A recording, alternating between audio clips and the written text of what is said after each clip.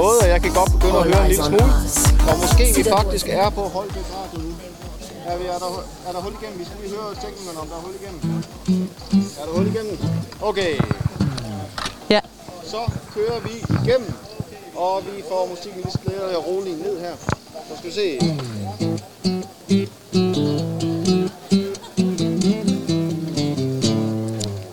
Velkommen til Holbæk Radio. Du lytter til samtaler om pædagogik med Kim Astrup og neokonsulent Annemaria Bugge.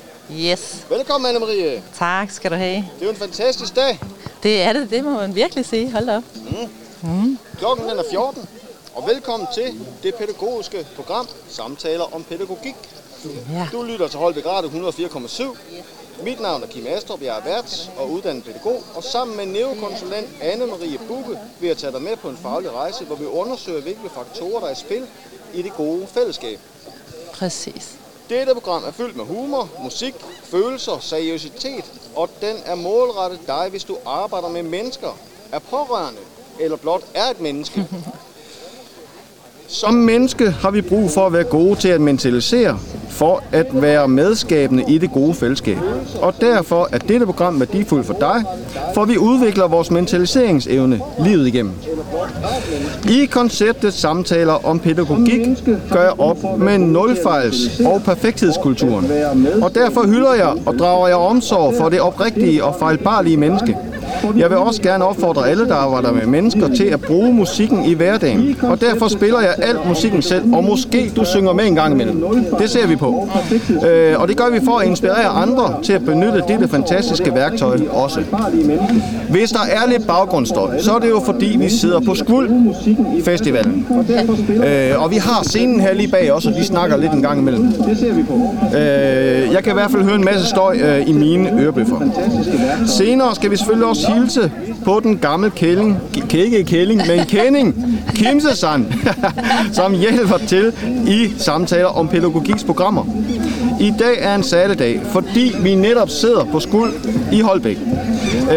Vi sidder ude på gaden i det gode vejr blandt forbipasserende glade mennesker, der ser ud til at hygge sig, synes jeg. Og jeg har faktisk præsenteret dig allerede, Annemaria, men jeg synes lige, at jeg vil gøre det igen.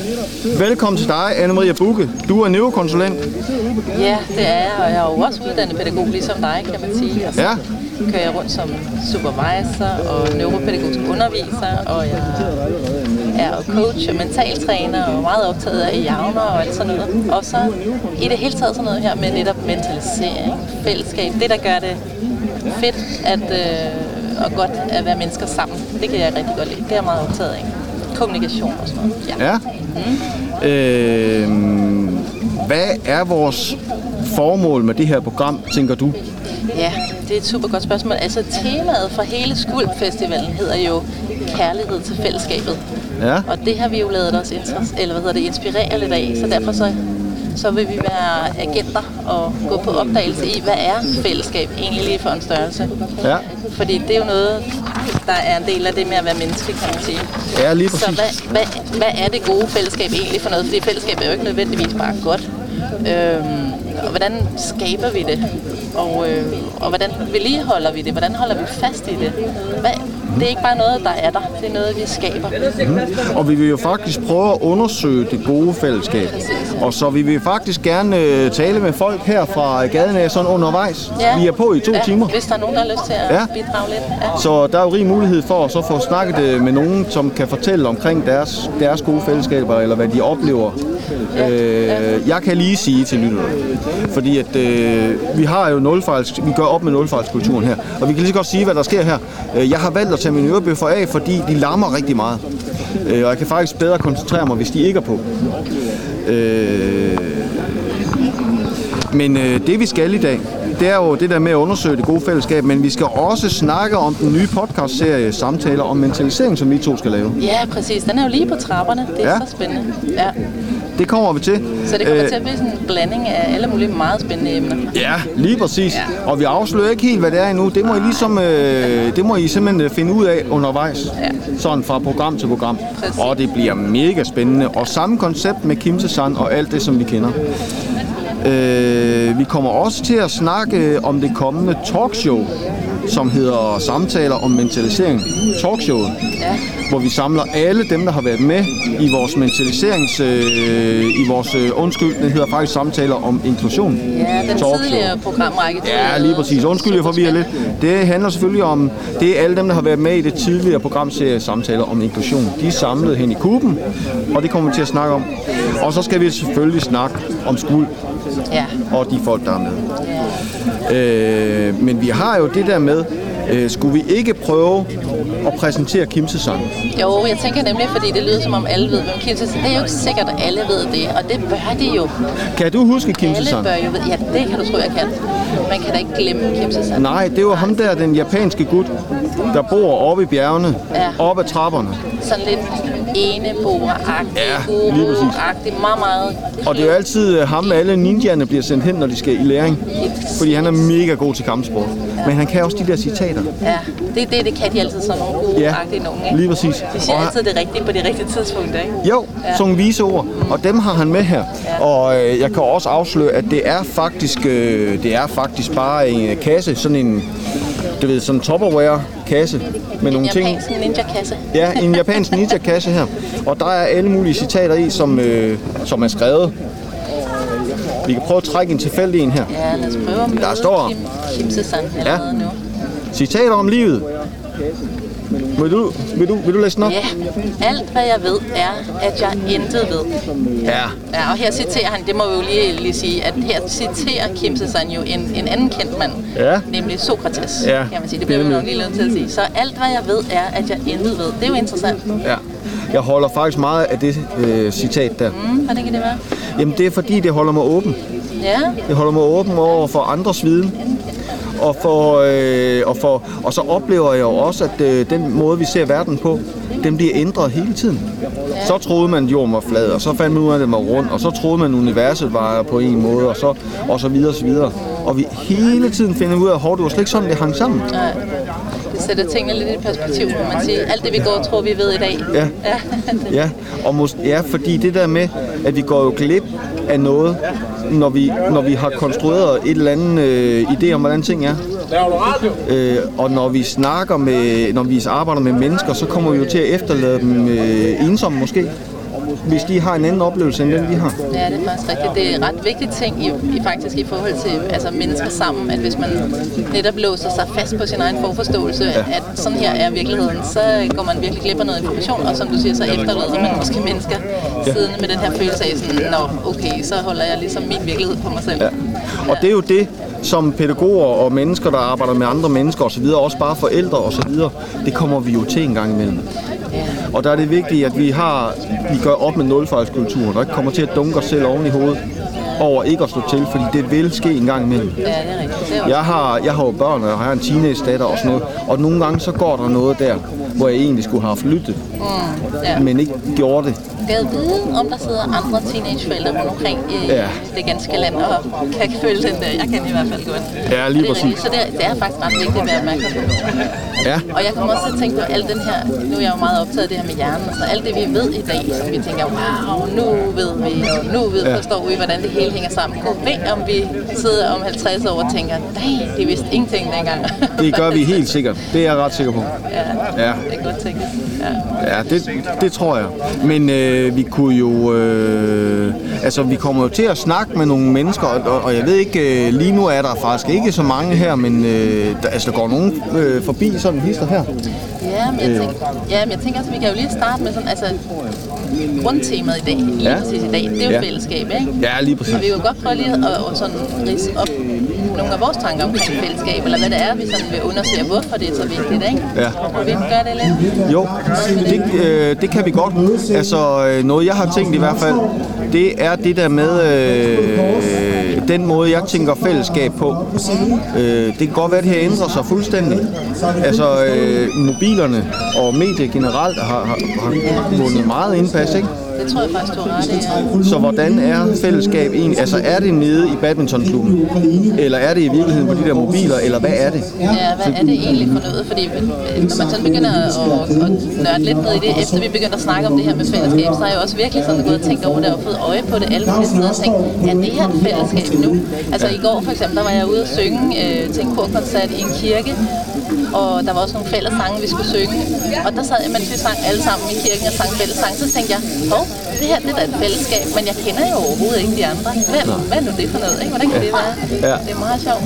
Og så som du siger med mobiler og sådan noget, internettet, vi kan jo lige pludselig lave nogle fællesskaber i dag, som er så kæmpe enorme, som slet ikke kunne lade sig gøre for nogle ganske få år siden, ikke? Ja, fuldstændig. Og er det så også et fællesskab, eller hvad, ikke? Når man Jamen, fællesskab har også ændret sig bare sådan på familieplan måske også. Ja. Altså fra, at vi havde decideret brug for hinanden, for at kunne overleve, til at vi bare er sammen, fordi det synes vi måske bør. Altså vi bør få børn, vi bør få... Og så lever vi der, og vi kører de der unger rundt til badminton og alt muligt andet, ikke? Jo. Men vi har egentlig ikke som sådan, ud over en følelsesmæssig behov for hinanden, så har vi jo ikke brug for, at der bliver mælket mælk. Eller nej, det er det, men vi kan jo sådan set godt overleve. Teknisk set kan vi godt overleve uden hinanden, ikke? Ja. Men rent sådan... psykologisk kan vi nok ikke. Nej, altså men det er jo det, vi skal undersøge i dag. Ja, jeg tænker, altså nu kan jeg jo se Rikke her, og det kunne egentlig være spændende at så få hende ind og snakke om fællesskab. Og der ved jeg, at Rikke, hun skal have en ramme. Ja, vil du lige fortælle mig, hvem Rikke er? Rikke, det er jo hende, der faktisk, hun er sådan en forgangskvinde for fællesskab. Okay. Og for hun laver alle mulige forskellige projekter med mad i Jyderup. Så kan man komme og hente gratis mad og sådan nogle ting. Men hun er også stor spiller i SKVULP. Ja. Og så kan hun rigtig godt lide at snakke. Og det kunne da være rigtig meget. Så fedt at snakke med Rikke. Ja, men hun ser også lidt skeptisk ud, faktisk. Jeg lige har lovet mig selv, at kan jeg stille min vand her? Ja, det kan hun. Ja, hun kommer tilbage. Det er så dejligt. Yes. Men vi kunne jo faktisk også, altså, vi har jo egentlig ikke nogen tidsplan eller noget. Vi har sådan gjort os nogle tanker og nogle ting, men vi skal i hvert fald spille nogle sange. Måske vi skulle prøve at spille en sang, som jeg holder meget af. Ja. Fra dengang jeg var dreng. Ja, nu har vi allerede mødt Kim, Susanne. Ja. Nu har vi gang i vores sang. Det er noget af de 2 grundpiller, eller nogle af grundpillerne i det her program, ikke? SAMTALER. Ja, fordi det der med at bruge musikken i vores arbejde er så vigtigt. I det der med at møde andre. Fordi musik kan noget helt særligt. Ja, sig lidt mere om det. Hvad er det kan? Jamen det er det der med, altså vi alle kender det der med, når vi sidder i bilen, eller hvis man er teenager, sidder på værelset, eller og sidder alene. Og der kan musikken bare ramme os med nogle helt særlige følelser. Det er alle mulige følelser, glæde og sorg og ensomhed og alt muligt andet, som ligesom kan gå ind og være sammen med os faktisk. Og drage omsorg for os. Så det kan musik. Musik kan noget helt særligt som andre, fordi vi har de her barrierer i os, ikke? Når vi møder et andet menneske, så siger vi, ej, det går fantastisk, men i virkeligheden, så har det bare ikke været en særlig god dag. Men det er musikken ligeglad med. Ja. Den går lige ind og gør noget, ikke? Jo. Mm-hmm. Og jeg får også lige lyst til at sige, at altså rent hjernemæssigt, jeg kan jo ikke lade være med at tænke hjerner hele Nej, og det er derfor, du er her. Det er godt. Så har vi jo, altså musik er dels noget af det, der rører flest områder, aktiverer flest områder i vores hjerne, når det bliver spillet, eller hvis vi selv udfører musik, ikke? Så vi bruger virkelig store dele af vores hjerne til at, ligesom at processe musik, kan man sige. Og så er det jo, musik er jo også sådan rent evolutionsmæssigt en af de ting, som man kan sige, alle folkeslag på hele jorden, og igennem alle historiske perioder, har der været musik. Ja. Ikke? Altså, det er virkelig noget, der binder os sammen, og det er der jo en grund til et eller andet sted. Altså, jeg kan jo godt forestille mig, at den første kommunikation fra et menneske til et andet, det har været en kvinde, der har nynnet noget til et grædende barn, ikke? Ja, det er rigtigt. Det er jo virkelig noget. Det har været den første, det har simpelthen været musik. Ja, også fordi rytme er jo netop, nu siger du nynne, altså rytme, det her med at vugge og nynne og bevæge sig rytmisk, er jo også en ting, der går sådan helt ned i vores DNA, ikke? Vores krop handler, og vores hjerne, det handler rigtig meget om at opretholde nogle balancerede rytmer på alle planer, så det er sindssygt spændende. Ja, og så er det jo det der med, altså grunden til, at vi har det med her i programmet, i programkonceptet Samtaler om pædagogik, det er det der med, at vi vil gerne have, at folk bruger det, også selvom de faktisk ikke er dygtige. Ja, der kommer perfekthedskulturen lige op. Ja, fordi altså, kan man banke lidt i bordet, eller kan man klappe i hænderne, kan man et eller andet og synge en sang falsk, men det kan være, det er lige det. Der ligger også noget i det der med, når vi beder folk om at udvikle sig, så beder vi dem også om at fejle. Ja. Men hvis vi fremstår perfekte selv, så skal de jo spejle sig i en, som de slet ikke kan leve op til. Det er rigtigt. Og jeg kan da godt mærke i dag, at hvis jeg skal lære noget nyt musik, så er det faktisk svært for mig. Så har jeg indøvet en masse igennem en årrække, som jeg bare kan. Men skal jeg ud over min comfort zone, så er det faktisk svært for mig. Så begynder det at være svært. Jeg synger også relativt dårligt. Altså, nogle gange kan jeg slet ikke ramme tonen. Men det er jo lige præcis det, der er pointen her, ikke? Ja. At vi skal synge alligevel, og vi skal lave musik alligevel, uanset hvordan vi synger, og uanset hvordan det lige lyder. Fordi det er faktisk, det er jo resultatet, altså det er netop glæden ved det, og det er livfuldheden, og det er netop fællesskabet, samværet omkring det, ikke? Og følelserne, det vækker, det kan bare noget. Ja, fordi jeg mødte engang en musiker, som havde lidt kritisk omkring det der med det musiske på pædagoguddannelsen. Fordi personen oplevede, at det ikke var på højt nok niveau. Men her der taler vi ikke om at underholde folk. Der taler vi om at være sammen. Vi skal ikke performe, det er ikke det handler om. Nej. Det handler om at være sammen og røre mennesker. Ja, præcis. Og det er jo også det, netop de sange, vi har med her i dag, at de har også en eller anden form for betydning for os, eller en pointe i forhold til sammenhængen eller et eller andet, ikke? Så det kan vi jo snakke lidt om også. Altså, det kan vi godt. Den her sang, det er en, jeg har med fra min barndom med. Palle, Polle og Ruth. De var bare fantastiske. Det var, hvad hedder de, Paul McEwen og Gita Nørby? Ja, Gita Nørby, og hvem er den anden? Sidste, jeg kan ikke huske, hvad hedder han? Det kan jeg ikke huske, men de var bare rigtig gode. Ja. Det var ham, der var inde i Bamse. Var det det? Nå, det kan jeg ikke. Nå, men de var der, og Gita Nørby, de valgte at lægge sangen i en tone, så hun ikke kunne være med. Så hun synger faktisk ret skinger. Undskyld, Gita. Ja. Men det gjorde du altså, men det var faktisk ret fedt, og det er lige i tråd med det her. Vi kan lige prøve. Ja.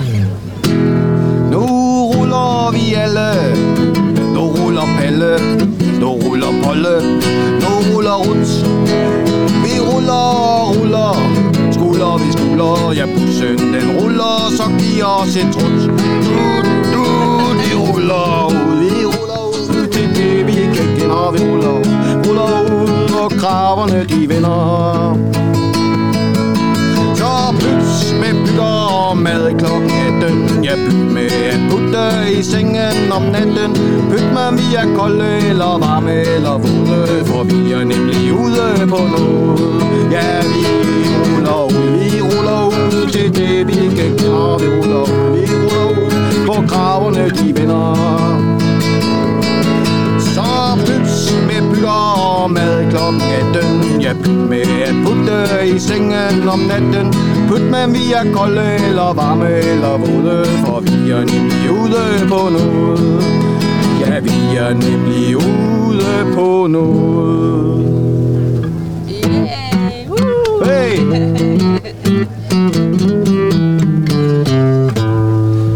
Du lytter til Holbæk Radio 104,7 i programmet Samtaler om pædagogik med Kim Astrup og neokonsulent Annemaria Bugge. Og vi sidder her til skuld. Det gør vi nemlig, og vi er ude på noget, ikke også, Kim? Jo, vi er mega meget ude på noget. Vi er nemlig ude på at udforske fællesskab. Ja. Det gode fællesskab, hvordan gør man det? Og så lykkes det. Hvad handler det egentlig om? Hvad er det? Ja, lige præcis. Og det kunne faktisk godt se ud som om, at Rikke, hun faktisk er på vej. Ja, perfekt timing. Ja. Ja, du må meget gerne sidde der, du er så velkommen. Du får lige en mikrofon her. Den røde. Ja. Her er vi fuldstændig åbne omkring, hvad der sker og sådan noget. Jeg har taget mine hørebøffer af, fordi der er meget støj i dem. Okay. Så det er faktisk nemmere for mig at høre dig, når jeg ikke har dem på. Ja.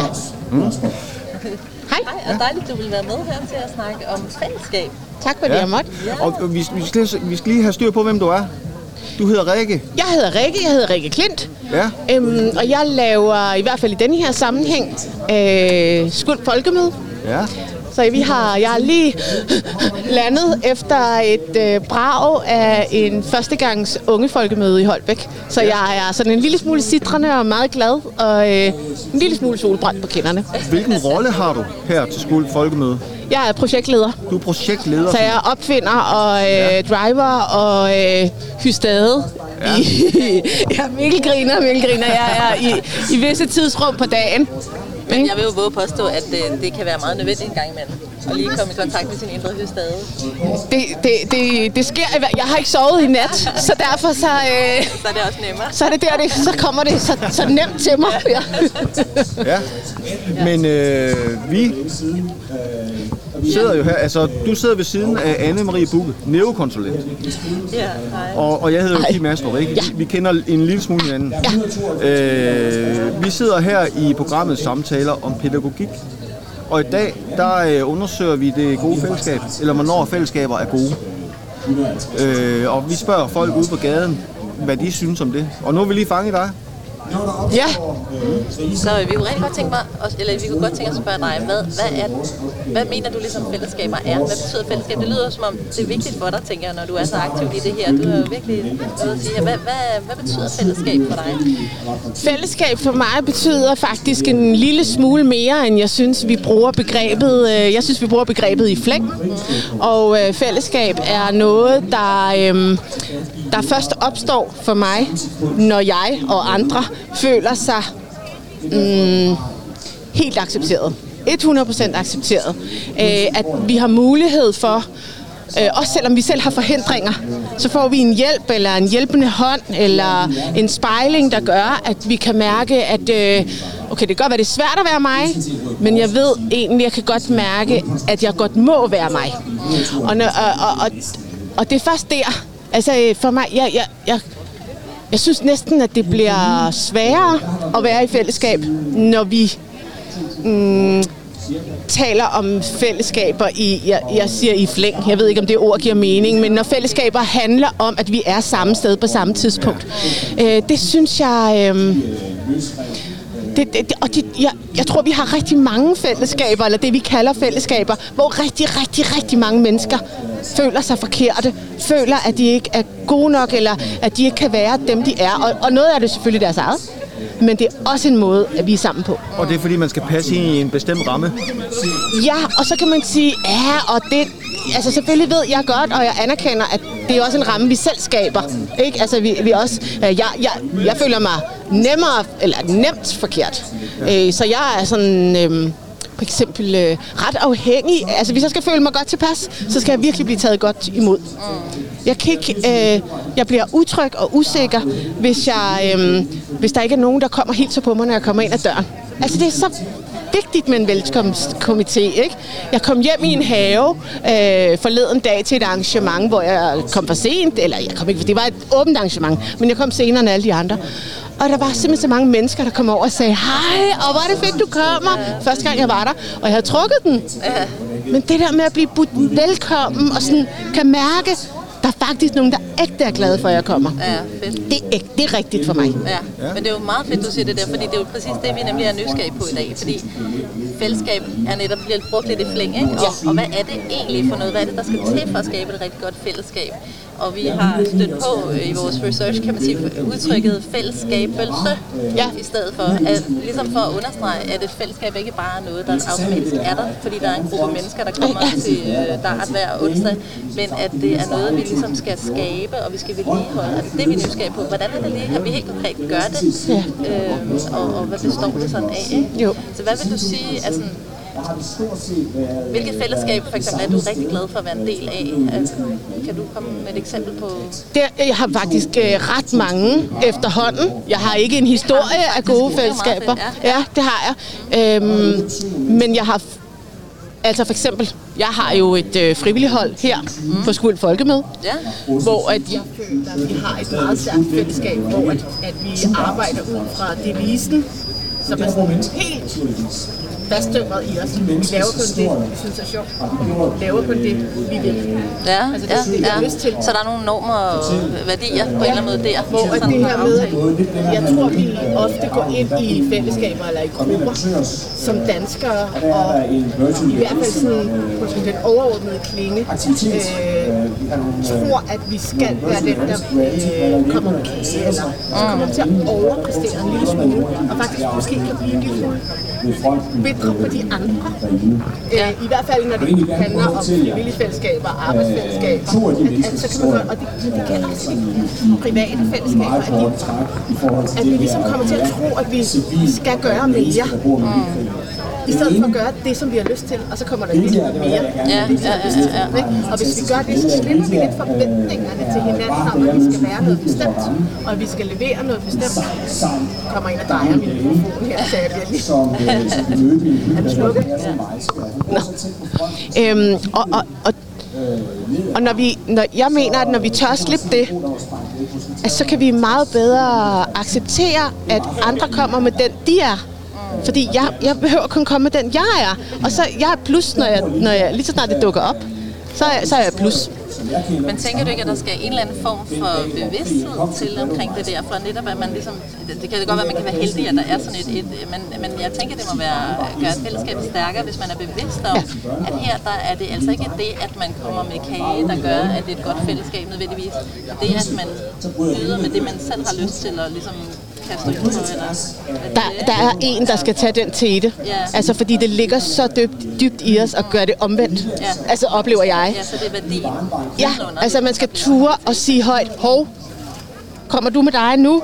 Eller prøver du at overpræstere, eller prøver du at gøre det, du tror, vi andre forventer?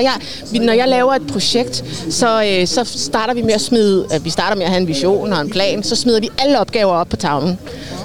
Alt, hvad vi overhovedet kan komme i tanke om. Og så siger vi, hvad har du lyst til? Og det er så svært for mennesker i starten at tage det, de har lyst til. De kommer til at tage det, som de tror, ingen andre gider at tage. Fordi de selv ikke gider. Men hvis man tager det, man har lyst til, så viser det sig, når man er en gruppe mennesker, at der ikke er særlig meget tilbage på. Fordi det, du synes er sjovt, det er noget det, jeg synes er kedeligt og omvendt. Min mikrofon, den duer slet ikke her. Yes. Nu bliver jeg hyldet helt ud af den. Men det viser sig, at hvis du er dig, og jeg er mig, og Kim er sig, så går det op. Så bliver det til et puslespil, hvor tingene lægger sig selv. Og det er bare helt vildt. Men vi skal minde hinanden om det, for det er så... Ja, det er fantastisk. Du taler jo lige ned i vores mål om at gå imod perfekthedskulturen her også, nemlig. Ja, det kan være, når Rikke taler, så kan du lige give hende mikrofonen der. Men jeg tænker også, altså det du egentlig også snakker, nu skal lige huske, hvad det var, sådan, jeg bliver hyldet lidt ud af det med de her mikrofoner her. Men der er psykologisk tryghed. Det er jo det, vi kalder inden for det pædagogiske. Så snakker vi psykologisk tryghed, når man tør at sige de her ting. Så har vi psykologisk tryghed. Ja, når man ikke er bange for at sige sådan noget. Og det er noget, man arbejder med over alt nærmest, ikke? Jo. Og jeg tror, at der skal være minimum en. Men det hjælper, når man siger det højt. Hvis der er en, der siger højt, det er sådan her, vi gør det. Her hos os. Der har vi det sådan her. For når vi så bliver presset, så hjælper det, når vi har sagt det højt. Så er der en, der tør at sige det højt igen. Var det ikke noget med, at vi havde en aftale om det her? Det er du, hvis det er kommet lidt væk fra. Det er et stort mikrofon. Ja. Men det er fedt, at der er nogle folk, der det er jo Mikkel og Mikkel, de farer bare rundt, men som sådan nogle arbejdsmyrer der. Ja, men det, man kan sige, okay, så step nummer 1, det er ligesom bevidstheden i det. Vi får sagt det højt, og vi bliver bevidste om det. Og step nummer 2, tænker jeg så, det bliver jo sådan der, når det ligesom kommer på sin prøve. Så skal vi jo ligesom ture hver især rundt i fællesskabet, våge pelsen og sige, jeg har faktisk mere lyst til det der egentlig, ikke? Og ture. Og så ligesom våge pelsen, og så holder de der blev meldt ud. Og hvis det så gør det, så bliver vi nok lidt mere modige hen ad vejen, ikke? Ja, det kræver. Det forstærket. Ja, min oplevelse er, at der skal være en, der er klar til at holde rummet. Ikke? Altså, der skal være en, der er klar til at sige... Fordi det er værdier. Ja. Ikke? Jo. På de andres vegne. Ja, altså at sige, fordi det er simpelthen for svært at sige, jeg er kommet til at få nogle opgaver, jeg simpelthen ikke har lyst til, eller jeg kommer til at få en rolle, jeg ikke har lyst til. Så det der med at kunne sige, er vi helt sikre på, at du laver det, der er fedt for dig? Det er virkelig... og hvis man så har talt om det, så synes jeg, det hjælper. Ja. Men vi skal øve os sammen. Altså. Ja, det er sådan en dynamisk proces, ikke? Hvor vi skal lære det på sådan måde. Og det er jo nemlig lige præcis det. Hvordan er det, vi gør det? Hvordan laver vi den her fællesskabelse? Og når vi gør det, så bliver vi fællesskabere alle sammen. Så noget med at have et overordnet mål, det er det, vi vil kalde for kerneopgaven. Og så inden for kerneopgaven kan man have alt muligt, man putter ind, som har skuld for eksempel af en kerneopgave i sig selv. og fællesskaber, så kan man putte alle mulige ind, som ligesom handler om det. Som du snakker om der, hvor I putter alt op, og så kan man lave det, man lige har lyst til. Ja, men alligevel får jeg lyst til at ikke at udfordre dig, men jeg sidder det må du lyst gerne, til at endelig. sige, at det faktisk for mig er omvendt. Ja. For mig, der er kerneopgaven fællesskabet. Ja. Og så er det faktisk fuldstændig ligegyldigt, Hvad det hedder. hvad det er for en opgave, vi har. Ja, det er bare midlet. Jamen, til at have det godt sammen, eller til at have det sjovt sammen, eller til at bygge hinanden op, vil jeg faktisk sige, at i de fællesskaber, som jeg er blevet en del af inden for de sidste 5, 6, 7 år, eller som vi sammen har bygget op, der er grunden til, at de er fede, det er, at vi alle sammen faktisk vokser i dem. Ja. Ikke? Men det er faktisk fuldstændig rigtigt. Og der er ingen tvivl om, at samtaler om pædagogik, det er noget, som er helt vildt fedt for mig. Det synes jeg er mega fedt. Altså, og det viser sig også, at andre faktisk også synes, det er fedt. Ja. Så det er jo bare helt vildt, ikke? Ja, helt vildt. Nu vil jeg gerne have lov til at sige tak, fordi jeg måtte være med. Fordi nu kan jeg mærke, at jeg får kriller. Og skal ud og se, om alle har det godt. For eksempel alt det, der vælter. Og det er også sådan, jeg oplever dig faktisk. Du er sådan en, der har kriller. Ja. Men på den gode måde? Ja, jeg har faktisk også, jeg kan sagtens sætte mig derhjemme og meditere en time. Ja. Og jeg vågner med ro i kroppen, så jeg har faktisk rigtig meget ro. Men jeg har også, jeg har fundet ud af, at jeg trives utrolig dejligt i bølger i mit liv. Det må jo helst ikke blive for ensform, så det skal gå stærkt. Og så skal jeg lande helt i mig selv igen, og så skal det gå stærkt. Det hele handler om balance. Det er det. Men tusind tak. Ja, tusind tak, Rikke. Tak fordi at du tog dig tid. Tusind tak, og tak fordi I er her. Ja, jamen selv tak. Vi takker. Takker bare derudad. Ja.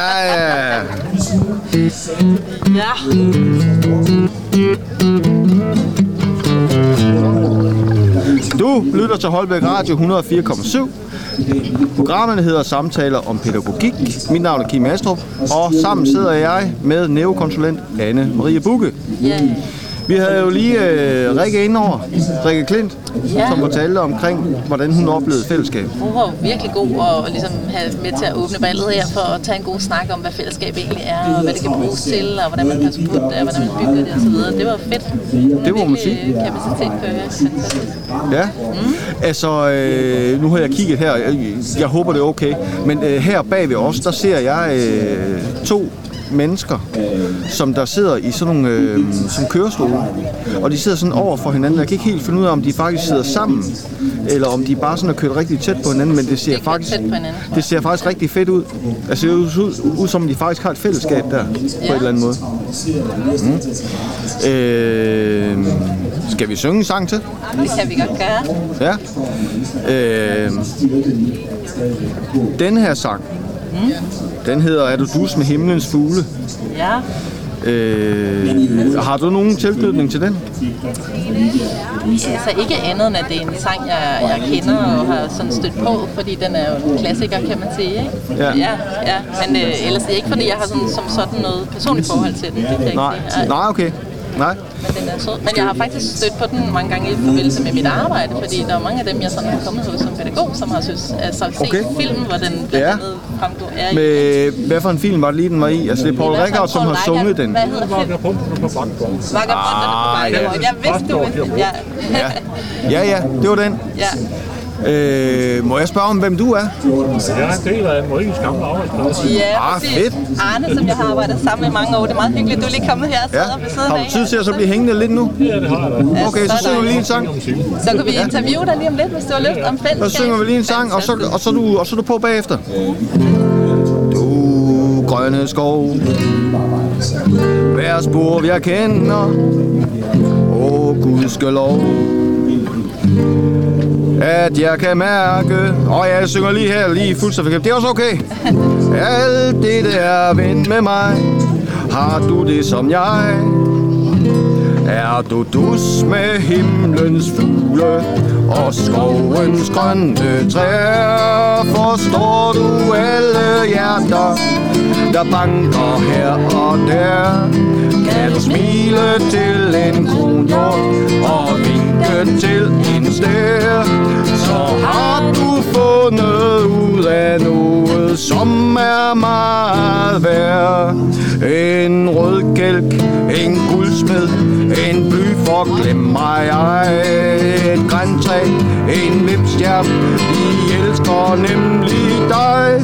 Er du dus med himlens fugle og skovens grønne træer, så har du fundet ind til det, som gør livet allermest værd. Du grønne skov, hver spor jeg kender, dem fik jeg lov at få som venner. Hvem er vel en bedre ven? Jeg spørger igen. Er du dus med himlens fugle og skovens grønne træer? Forstår du alle hjerter, der banker her og der? Kan du smile til en kronhjort og vinke til en stær? Så har du fundet ud af noget, som er meget værd. En rød kælk, en guldsmed, en bly for glem mig ej.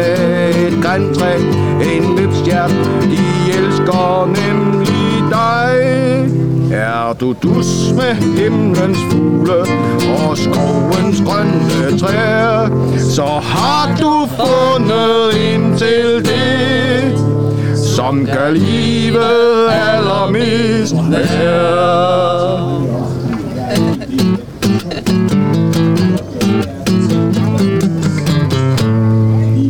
Du lytter til Holbæk Radio 104,7.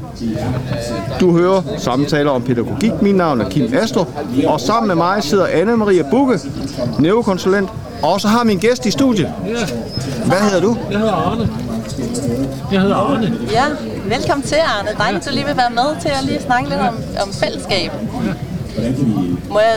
Vi vi har arbejdet sammen for nogle år siden, ikke også? Ja, det er så hyggeligt, at du er kommet forbi. Ja. Tak for det. Arne, vi snakker om fællesskab i dag, og vi prøver at kigge på, hvad det gode fællesskab er, og hvordan man sådan skaber det og sådan noget. Hvilke fællesskaber er du mest glad for i dit liv? Det er blandt andet med familiære, og så også det, man har fået en ny omgangskreds. Ja. Det var det, jeg sætter meget pris på efter, og sådan set ikke bare mere tilbage til.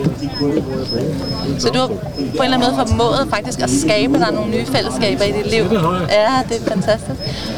Hvad vil du sige er det mest værdifulde for dig i de fællesskaber der? Altså sådan en enkelt del eller sådan konkrete ting. Hvad er det, der er fantastisk ved det? Jeg ved godt, det kan være svært at sætte ord på, men... Ja, det er da en fantastisk ting. Og tillykke med det, jo. Ja. Hvad tænker du? Jeg tror også, den rød af. Hvad er det, vi gør altså, i et fællesskab? Hvad er det, der konkret gør det til et godt fællesskab? Altså, at man siger hej til hinanden om morgenen, eller hilser. Hende, der var her før, hun snakkede for eksempel om, at det betød meget for hende, når hun kom ind i et rum, at folk hilste på hende, at hun følte sig velkommen, for eksempel. Er der også nogle konkrete ting, du synes er værdifulde ved et fællesskab? Nå, men altså, det er meget rart med en mand at høre, hvordan tingene er fra en anden side af. Ja. Som deler med hinanden på en eller anden måde. Ja, super gode pointer her. Nu er det sådan, at... Hvad er du selv? Og nu er det svært, fordi der er mange, der snakker i baggrunden, ikke? Det er svært at høre, hvad der foregår. Hvad er du selv mest opmærksom på at gøre i et fællesskab? Altså, hvad er du bevidst om ligesom at gøre for at gøre det her, for eksempel familie? Det er mange gange at høre, hvad andre har. Ja. Så man kan se mange gange, du er ikke den eneste om at have den ene og ting. Altså for ligesom at høre, at man ikke er den eneste, der har en eller anden problemstilling. Det, ja. Og så at lytte til hinanden, det du siger. Ja, det tænker jeg, det må da også være med til at gøre, at folk netop føler sig hørt. Altså. Så er der nogle gange, så er der nogen, der får en god idé og siger, jamen kan man ikke gøre det på den måde? Jo, det kan vi da ikke godt for. Og så lytte og være åben til det, altså åben over for det? Ja, fantastisk. Hvad tænker du ellers, når man siger fællesskab? Hvad kommer du til at tænke på? Ja, altså, jo flere man er nogle gange, jo mere kan man hjælpe med. Nå ja, den der del af, at man kan bidrage. meget mere, end når man sidder alene. Ja, sindssygt god pointe. Det er det i hvert fald. Ja. Det er jo for eksempel det, vi gør her i radioprogrammet. Det her med mig og Kim, vi kunne godt sidde i 2 timer og blive enige om en hel masse ting omkring fællesskab. Men når der kommer sådan nogen som dig og kommer med nogle gode nye inputs og tanker og andre perspektiver, så gør det bare meget mere værdifuldt, ikke? Det er super fedt. Ja. Jamen, tusind tak, fordi du kom forbi. Ja, det er jeg virkelig glad for. Tak, Arne. Det var sådan dejligt. Ja. Jeg tror bare, du skal lægge den der. Ja. Du må have en rigtig god dag. Ja. Du er velkommen til at hænge ud. Det er så fint, men vi snakkes. Ja. Hej. Men hvad sker der egentlig her på SKVULP? Ja, det er da et godt spørgsmål. Det har jeg ingen anelse om, faktisk. Hvad sker der? Altså, jeg kan i hvert fald se, at der sker en hel masse. Vi kan høre nogle gange en masse støj fra en lille scene, der er her ved siden af os. Men der er også en masse boder, og jeg kan se Hjelm. Skibet Hjelm er lige herovre. Det der skib, man kan, jeg tror, man kan leje sig ind og holde polterarben. Jeg ved ikke, om man kan holde polter, men man kan i hvert fald holde nogle ting der, ikke? Og vi sidder jo faktisk lige midt i et ret stort fællesskab på en eller anden måde. Ja. Altså et folkemøde. Ja, helt sikkert. Det er det jo. Egentlig indebærer, ikke? Men det er jo da et fællesskab på en eller anden måde, der vil noget der. Og som jeg kan forstå, så er det jo blevet større og større med tiden. Og nu fylder det faktisk hele Holbæk Havn. Fra den ene ende til den anden, og helt ud til den nye biograf. Hvor der er en meget større scene. Hvor der skal spille en masse folk, og nu hører vi noget, der tutter. Og det er skibet, det sejler frem og tilbage. Det er noget med, at man kan sejle fra havnen her og over på den anden side. Altså til Orø, mener du, eller hvad? Ja, er det Orø? Til Tusenæs. Ja, vi spurgte lige Mikkel, han er tekniker lige nu. Tak, Mikkel. Men hvis vi nu prøver at snakke omkring vores nye programserie. Ja. Om mentalisering. Ja, hvad kan lytterne forvente? Ja, altså mentalisering. Det er jo et super spændende begreb, som er relativt nyt, tror jeg, for mange mennesker. Der er mange mennesker, der ikke rigtig har hørt om det. Ja. Men det er jo på en måde lidt det samme som følelsesmæssig intelligens. Ja. Og man kan også forklare det som at lære at blive bedre og bedre til at se sig selv udefra og se andre indefra. Det er jo på en måde lidt det, som Arne snakkede om lige før. Det her med at lytte til andre og være åben for, hvad de kommer med af forslag. Altså sådan forestille sig, hvordan er det ligesom at være i den anden sko, ikke? Ja. Ja. Altså vi kommer til at lave 5 programmer. Hvor vi simpelthen folder det her mentaliseringsbegreb ud på alle mulige måder, ikke? Så når man er færdig med at lytte til de her programmer, så er man professor? Nej. Ja, så er I professor, så ved I det. Ja, hvornår. Men man kunne måske godt sige, at så har man fået en lille uddannelse faktisk. Et lille kursus måske.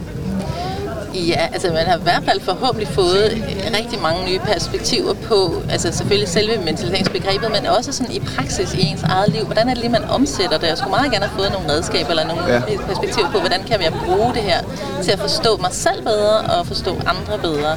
Ja, fordi det der med, det er jo faktisk ikke kun pædagoger eller folk, der arbejder med andre mennesker. Det er også forældre, eller det er både forældre, og det er, altså der er jo virkelig... Jeg plejer faktisk, når jeg er ude og undervise og supervisere, så plejer jeg at sige, det handler om mennesker med hjerner. Ja, lige præcis. Ja. Så det bliver jo spændende. Ja. Det bliver virkelig spændende at komme i gang med. Ja. Vi ved ikke helt, hvornår det bliver sendt, men vi starter med at optage på mandag. Ja, simpelthen. Bum. Og så forhåbentlig relativt kort tid efter der. Og det bliver jo i ånden i de programmer, der er inden for samtaler om pædagogik. Det er, vi gør op med nulfejlskultur. Stadigvæk, det holder vi fast i. Den slipper vi ikke. Så det er one take. Lige meget hvad der sker. Ja. One take. Vi spiller forkert og siger, vi kommer til at sige nogle ting, som vi ikke ellers måske vi har sagt og så videre. Måske det bliver også lidt personligt. Ja, det har vi tænkt os på faktisk lidt, ikke? Fordi det giver jo ikke rigtig mening, hvis vi gerne vil have, at det skal handle om følelser og samspil med mennesker og sårbarhed og så videre, hvis vi så sidder og er super meget overflade selv. Nej, og det er det. Nej, det skal være så vidt muligt relevant og hvad så siger du, autentisk, som du siger, ikke? Altså, jo, og man kan jo sige, vi vil jo have rig mulighed for at så sidde bagefter og klippe i det. Men det gør vi altså ikke. Det er one take. Ligesom jeg spillede en sang lige før, der spillede jeg faktisk forkert og sang lidt forkert og startede helt forkert og sådan noget. Det kommer vi også til der, også selvom det er en podcast. Ja, og vi kommer til at elske det. Ja, og vi kommer til at elske det nemlig. Og det gør I forhåbentlig også, jeg så skal høre på det, fordi så kan I nemlig gøre det sammen. Ja, så kan I kaste jer ud i alle mulige fede projekter, og ikke være bange for at fejle. Fordi man skal fejle, man skal fejle ud af den der skide fucking zone, eller komfortzone, undskyld, jeg mener. Ja, men sådan er det. Fordi det der med, altså vi er nødt til at være foregangsmænd. Præcis. For dem, vi arbejder med, og for vores børn og så videre, og vise, at vi godt kan fejle. Ja, vi tager det faktisk meget alvorligt. Vi tager det mega alvorligt. Vi skal fejle. Jamen, vi skal fejle. Vi går ud og gør det faktisk. Ja. Faktisk er det sådan, at vi går over for rødt, bare hvis vi ikke har fejlet i dag. Så. Ja, vi kigger os lige for først, ikke? Så vi ikke også bliver kønnet. Ja, det er det. Nå. Ja. Men der er jo også, det kan vi jo vende tilbage til, hvis vi har lyst til det, ikke? Ja, men vi vil lige sige kimsesanderne selvfølgelig også. Ja, skal vi tage en kimsesand? Nå ja, lad os gøre det. Han har siddet der. Trækker du en kimsesand? Ja, hvis jeg kan. Jeg kan lige holde den her mens. Ja, vi prøver lige her. Så tager jeg den her noget, så ser vi, hvad der sker. Nå, den er god, den her. Jeg har haft tusinder af bekymringer. De færreste er blevet til noget. Den passer jo fuldstændig perfekt til det her nulfejlskultur, vi snakker om. Eller perfekthedskultur, ikke? Jeg så den faktisk på Facebook med en, jeg er venner med, som havde også slået den op, men der var det bare problemer. Nå, okay. Ja, jeg ved faktisk ikke, hvad den originale hedder. Det oprindeligt er det Mark Twain, der har sagt det her. Okay. Ja. Men uanset om det er problemer eller bekymringer, så man siger, det er stadigvæk, det handler jo om, at vi er simpelthen så gode til på forhånd at forestille os alle mulige forfærdelige skrækscenarier om, hvad der kan gå galt, og hvad nu hvis jeg synger forkert, eller siger noget forkert, eller glemmer noget, eller folk tror, blablabla. Og når det kommer til stykket, så når vi faktisk kaster os ud af det, så er det jo meget, meget, meget sjældent, at det går sådan seriøst galt, ikke? Altså, jo, som regel overlever vi jo, som han siger her. De færreste bekymringer bliver faktisk til noget. Ja, og måske det jo så overhovedet ikke er reelt. Det er jo bare noget, der foregik op i vores hoved, og så det var frygt. Ja. Frygt styrer mange gange vores liv, ikke? Præcis. Hvor vil du have den hen, den her? Ja, men skal vi ikke lægge ham ned i vi lægger hans citat ned i Tupperware-kassen igen her. Tupperware Ninja. Ja, lige præcis, ja. Men jeg ser også meget frem til vores podcast-serie her. Jeg ser også meget frem til vores til det talkshow, vi skal have. Ja, et rigtigt vaskeægte live talkshow har du fået på. Altså, Kim, du er for vild. Det er ude i kuben. Jamen, jeg ved ikke, altså, jeg trives faktisk rigtig godt derude på kanten. Altså der, hvor jeg ikke... nogen vil kalde det for zonen for nærmeste udvikling. Men jeg tænker, jeg tager lige et skridt over, hvor jeg faktisk ikke rigtig kan bunde. Hvor zonen for nærmeste udvikling er lige på kanten, ikke? Men jeg går lige over. Men det kan jeg, altså, der trives jeg godt. Jeg har aldrig lavet et talkshow før. Nej, det er så sejt, at du kaster dig ud i det. Så samler vi alle dem, der har været med. Det er dig. Det er Gitte Riis Hansen. Ja. Alle dem, der var med i samtaler om inklusion. Ja. Hvem mere til det? Der er musikeren John. Ejrup. Og så er der musikeren H.C. Og så er der også boksetræneren, den tidligere verdensmester og europamester, Jimmy Bredal, kommer også med. Himself, simpelthen. Himself. Ja. Og så var der også lederen Morten Alfred Olsen. Ja, han var også med. Og Mikkel Snore, han var docent, det er sådan en leder inden for kreativitet. Så han er docent Mikkel Snore, så det er nogle fantastiske folk, vi har med her. Jeg kommer i flot. Ja, men de vil også gerne have, de må også gerne sige noget. Ja, mågerne her, vi sidder jo på Holbæk Havn, der er godt nok nogle måger. Der er næsten lige så mange, der er mennesker. Ja, men de er kæmpe store, ikke? De har heldigvis ikke været efter os endnu. Nej, det er det. Kim, jeg tænkte, du sagde lige det her med zonen for nærmeste udvikling. Det er jo det er sådan et pædagogisk begreb, ikke? Og nu bevæger jeg mig jo i to sfærer, både den pædagogiske sfære og så coaching-livet, og der snakker vi jo om komfortzonen. Ja. Og det er jo sådan lidt den samme zone, har jeg på fornemmelsen, ikke? Og det er nemlig, det interessante er jo, at det er jo, når vi har tæerne ud over kanten. Altså, vi har jo den her tryghedszone der. Der ved vi, hvad vi kan, der ved vi, hvad vi kan forvente, og vi ved, hvad andre forventer af os. Og der er trygt og godt at være der, men der er zero udvikling. Der sker ingenting derinde. Nej. Så hvis der skal ske nogen som helst form for udvikling, så skal vi have tæerne ud over den der, som du snakker om. Vi skal have derude, hvor vi får kriller i maven og lidt koldt sved i håndfladerne og sådan noget. Og så kommer du så lige lidt derudover med et sprogshow, det er for vildt. Men det er så sejt, og det er der, man vokser som menneske, ikke? Jo, det er det. Altså, jeg har faktisk... det sker nogle gange for mig, at det bliver for meget. Og så tænker jeg... hvor kunne det være rart med noget ro. Men der går ikke ret lang tid. Så kommer jeg tilbage, så søger jeg det, men så starter jeg et nyt projekt, ikke? Jo. Men der sker jo også det, at når man har været lidt ud over kanten på den her komfortzone nogle gange, så først så bliver man vant til det. Der bliver simpelthen skabt nogle netværk i ens hjerne, der hedder, okay, det er ikke så farligt det her. Jeg kan ikke faktisk godt finde ud af det. Og dels så bliver den der komfortzone simpelthen også lidt større. Ja. Vi kan bare lige pludselig noget mere. Og så bliver det jo det næste step, der så er det interessante, ikke? Og hvor vi skal ud og have det der kriller i maven og udvikling. Og vokse som mennesker. Det er fantastisk. Ja, og vi håber jo på, altså der er plads til 140 mennesker i kuben, og det kan også godt være, at vi kan presse flere ind. Så vi håber på, dig der lytter, følg med på, jeg tror det er Billetto eller Billetnet eller sådan noget, det kommer ud, hvor man kan købe billetter til det her talkshow, og det er jo et støttearrangement til Holbæk Radio. Ja, altså det kommer også på Holbæk Radios Facebook-side i hvert fald, det er jeg sikker på, ikke? Ja, det kan man det er jo en frivillig radio, så al indtjening går direkte til Holbæk Radio, til nye programmer, nye spændende programmer.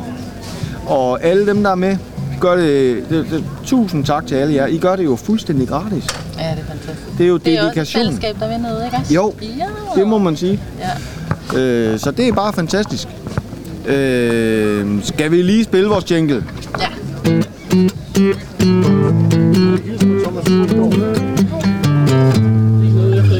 Du lytter til Holbæk Radio 104,7. Du lytter til programmet Samtaler om pædagogik. Mit navn er Kim Astrup, og jeg sidder sammen med neurokonsulent Annemaria Bugge. Hun hilser lige på en gammel kollega her imens og bliver viklet ind i de der ørebøffer der i sit hår. Jeg ved ikke, hvordan det kunne lade sig gøre, men det kunne det. Ja, så det kunne det godt for hende. Og ledninger her, det kan slet ikke anbefales. Nej, jeg tænker, det er tid til en sang. Er det ikke det? Jo, det er, men hvornår er det ikke tid til en sang? Ja, lige præcis. Ja, okay. Og jeg har fundet en her. Ja. Den hedder Papirsklip. Er det en, du... nu spørger jeg dig, er det en, du kender godt? Ja, jeg kender den godt, ja. Det gør jeg. Det er også en rigtig klassiker. Det er heller ikke en, jeg har sådan en mega tæt personligt forhold til, men den er jo enormt sød, og den er meget sådan, hjertelig på en eller anden måde, eller sådan meget nærværende på en eller anden måde, ja. Jamen, det er jo det, han kunne, Kim Larsen, ikke? Han kunne skrive nogle ord, og så betyder det pludselig, vi andre giver det mening. Nogle få ord, og så giver vi andre det mening. Nå, altså vi tillægger det en eller anden mening. Ja. Det tænker jeg ligesom, ikke? Ja, det er rigtigt. Ja, vi kan prøve at give det et skud. Når nu min verden bliver kold og forladt, finder jeg trøst i min kæreste skat. Klipper motiver med kærlighed sagt, og dine silhuetter er den fineste slags. Her er et af min far og min mor, de som gav mig til denne jord. Kærlige kys og en duft af jasmin, altid solskin og sødeste min. Og livet er langt, og lykken er kort, særlig er den, der tager kigge i bort. Na na na na na na na na. Så her er et af min bedste ven, utallige klip går igen og igen. Et aldrig færdigt eller fuldendt motiv, et sort silhuet af kvinden i mit liv. Tager vi igen, og livet er langt, og lykken er kort, særlig er den, der tager givet i bort. Na na na na na na na na na. Så og du minde en sangtus, Domine et sanctus. Når nu min verden bliver kold og forladt, finder jeg trøst i min kæreste skat. Klipper motiver med drømme og saks, papirsilhuetter af den fineste slags. Til den officielle åbning af skolen.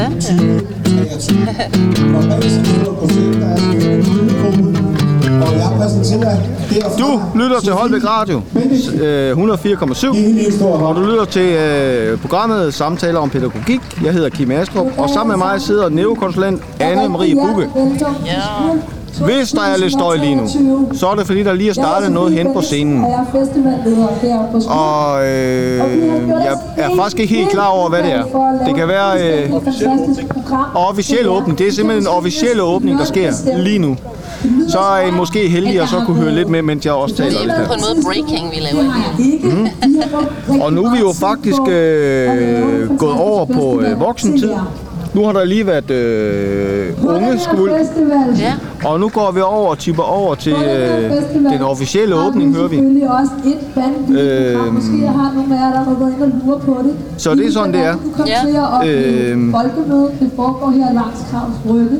Jeg har faktisk lyst til, altså, må jeg godt sige noget? Ja, endelig noget. Det er fordi, jeg kunne godt tænke mig at folde noget ud, som jeg fandt, inden vi lavede det her program, så har jeg sådan været inde og læst lidt op om fællesskaber, hvad det egentlig er for noget. Og der har jeg sådan fundet en form for definition af en, der hedder bagmand, som siger, at man kan finde 3 kriterier for, hvornår der er tale om et fællesskab. Og det første, det er interaktion. Nummer 2, det handler om normer og værdier, og det sidste handler om social identitet. Jeg håber, at man kan høre noget fra alt det der. Jeg kan godt høre dig i hvert fald. Og den første den der interaktion, den handler om, at vi ligesom er sammen regelmæssigt over tid. Det er jo ligesom den her fodboldklubben, eller at man går til dart hver onsdag, eller at man går på arbejde hver dag, eller et eller andet. Ikke? Det er sådan ligesom fællesskab er defineret ved, at man simpelthen er sammen jævnligt. Så den næste normer og værdier, den handler jo så om, at vi har de her fælles normer og værdier, som er definerende for, hvordan man er sammen. Og det er jo lidt det der, som Rikke snakkede om, med at vi ligesom kan være mere eller mindre bevidste om, hvad er det for nogle værdier, der er på spil her. Og det synes jeg, kunne jeg godt være lidt nysgerrig på. Det kan vi jo kigge på senere, det her med, nogle gange kan det jo godt være nogle værdier, som alle ikke er enige om er gode. Jo, altså der findes jo også fællesskaber, der er fælles om nogle værdier, som sådan noget med, jeg ved ikke, om man kan kalde det en værdi, men sådan noget som vold, eller altså sådan nogle fællesskaber findes der jo også, kan man sige, ikke? Altså, man kan jo sige, at 2. verdenskrig, hvor Hitler var til, det var et fællesskab, som mange ikke synes var særlig fedt. Ja, det kan man sige, ja, lige præcis, ikke? Så det behøver jo ikke nødvendigvis være sådan godt, og det kan også være baseret på frygt, for eksempel, at man er meget bange for, og sådan. Altså sådan nogle ting, det er jo også lidt interessant at kigge på. Og så den sidste med social identitet, så er det sådan, at vi har, altså medlemmerne af fællesskabet har en klar følelse af, at de hører til i det her fællesskab, til modsætning for alle de andre, der er uden for fællesskabet. Så det kunne fx være en fodboldklub, ikke? Hvor vi er sådan, her i den her fodboldklub, der er vi sammen, og så alle de andre fodboldklubber, det er nogle idioter-agtige, ikke? Altså, det er ikke fordi, sådan er det jo selvfølgelig ikke i virkeligheden, men eller hvad. Ja, men der er sådan en tydelig skelnen mellem os og de andre. Og alle de her 3 forskellige måder, jeg synes bare, det er meget sjovt at lige have den opdeling, for det kan vi jo sådan have lidt i baghovedet, når vi så snakker fællesskab senere, så kan vi jo kigge på, er det sådan en slags fællesskab, eller sådan en slags fællesskab, og man kan sikkert godt have alle 3 ting på en gang, vil jeg tro.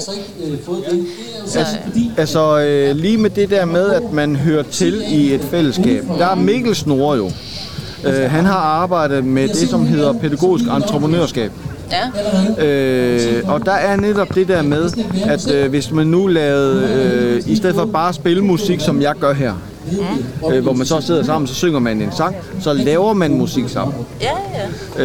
Hvor at, så nogle de kan noget, andre de kan lidt mere, nogle de kan lidt mindre. Men det der med, at man står med den der tamburin for eksempel, hvis man fjerner den fra optagelsen, så er den person jo pludselig ikke med længere. Og så vil personen jo føle sig ekskluderet pludselig. Ja. Så det der med, at man laver noget sammen, producerer noget sammen. Ja, og er bevidst om, at folk skal have en rolle i det her produkt eller fællesskab. Det kan man omsætte til alt muligt. Ja.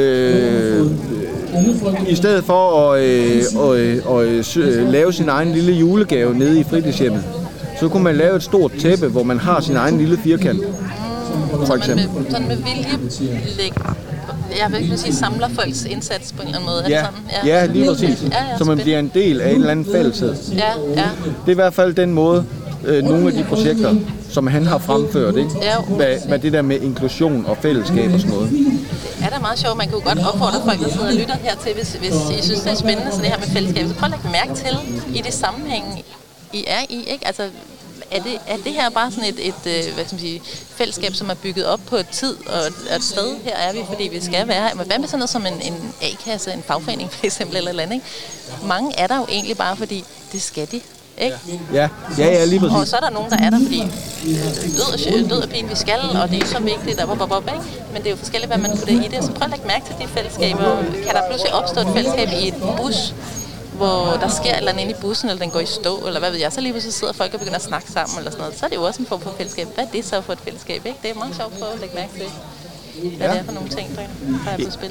Ja, jeg sidder også lige her og spejder ud over, om vi kunne fange nogen, der ligesom kunne komme ind og fortælle os, hvad de synes med fællesskaber. Og jeg så lige en, man må ikke sige gammel, en ældre dame. Man kunne se, hun havde levet et langt liv, ikke? Og det synes jeg er enormt interessant. Altså, hvad har hun egentlig at sige? Hun må have enormt meget data omkring fællesskab. Ja, det er rigtigt. Også fordi du var selv lidt på det i starten. Der er jo sket rigtig meget, tror jeg faktisk. Nu er jeg jo ikke sociolog eller noget, men jeg tror, der er sket rigtig meget med vores forståelse af fællesskab over tid. Ja. Jeg har hørt sådan flere gange det her udtryk, det senmoderne samfund her for nylig. Og så tænkte jeg, du ved, hvad er det egentlig for noget, ikke? Og så fik jeg ligesom forståelsen af, at tidligere har vi jo haft den her oplevelse af, at traditioner og sådan klassiske fællesskaber, man hørte til, og man var... Når man kom ind på en arbejdsplads, så var man der, ikke? Altså, så var man måske der, indtil man var færdig med at arbejde, ikke? Og så kom der sådan lidt mere individualisering, ikke? Hvor det handler om mig, og jeg skulle ud og realisere mig selv. Og nu ligesom om det senmoderne samfund, i hvert fald teorien, tror jeg. Altså, det kan være, at der er nogen, der sidder og tænker, jeg er helt galt på den. Men at nu handler det ligesom mere om en eller anden form for søgen. Altså, jeg skal realisere mig selv, individualitet, men i samspil med andre. Der er kommet lidt mere fokus på, hvor vigtigt det er. Men på en lidt mere balanceret måde, ikke? Jo. Eller noget, der er lidt måske en ny nuance af det. Jo, men jeg tænker også, altså nu havde vi æren af at møde T. Whitey og de der gutter fra USA. Ja. Og lige nu har jeg ikke lige deres navn på, men det var sådan meget kække navne. White Dude og sådan. Ja, White Dude og sådan noget. Ja, det er noget med Win. Når jeg NTC Windwalker, fantastisk navn. Ja, og de har jo alt det her guldkæder på og guldtænder og sådan nogle, du ved, sådan noget bandanas og sådan noget street tøj på. Ja, du ved, hvis man har hår på gaden, så har man sådan noget specielt tøj på og sådan noget speciel stil, og man går meget ud af at vise, man har pengene, og man styrer gaden og sådan noget. Og det er ligesom det er i hvert fald det, jeg tolkede, den stil, de ligesom kørte. Og noget, jeg tænker der, det er, at fællesskab er med til at ændre mennesker. Jeg vil lige sige, det var nogle fyre, der var her før, fordi de skal optræde senere på SKVULP, ikke også? Og så var de nemlig hernede lige at hilse på nede ved Holbæk Radio tidligere, og var utrolig søde. Ja, mega søde. Du er mega sød. Og de var helt fuldstændig på halen over, hvor hjertelige danskerne var, eller hvor tætte, men sådan var på hinanden, ikke? Ja. Undskyld, jeg Ja, og det var altså noget, jeg tænkte. Det er jo ikke sikkert, det er sådan for dem. Men noget jeg tænkte, mens jeg snakkede med dem og sådan så dem, det var det der med at komme væk fra fællesskabet på gaden, krævede et andet fællesskab og komme til. Altså det der bare gør det selv, bare tage ud i ødemarken og sådan noget, altså det er jo nærmest umuligt. Det er måske ikke eksisterende. Så det der med at melde sig ind i et andet fællesskab, og det her, det var så i det her tilfælde, der var det musik. Så brugte de musikken. Jeg ved ikke, om det var sådan for dem, men sådan er det måske for nogen. Til at ligesom at komme væk fra gaden af. Præcis, ja. Og det er der også blevet brugt rigtig meget som netop pædagogisk værktøj, det her med at lave bands og lave musik sammen og sådan noget, fordi det er noget, der både synge og spille musik og sådan noget, fordi det er virkelig noget, der binder folk sammen og giver en glæde og giver netop en samhørighedsfølelse. Det er helt musik. Jeg kan virkelig noget. Det er helt vildt. På alle niveauer. Nej, der bliver klappet. Er det simpelthen nu, vi er officielt helt startet, eller hvad? Ja, sådan der. Nu er det startet. Jeg ved ikke, hvad vi var før, men nu er vi i hvert fald i gang. Ja. Dejligt at se jer igen. Vi skal have fanget nogle mennesker på en eller anden måde.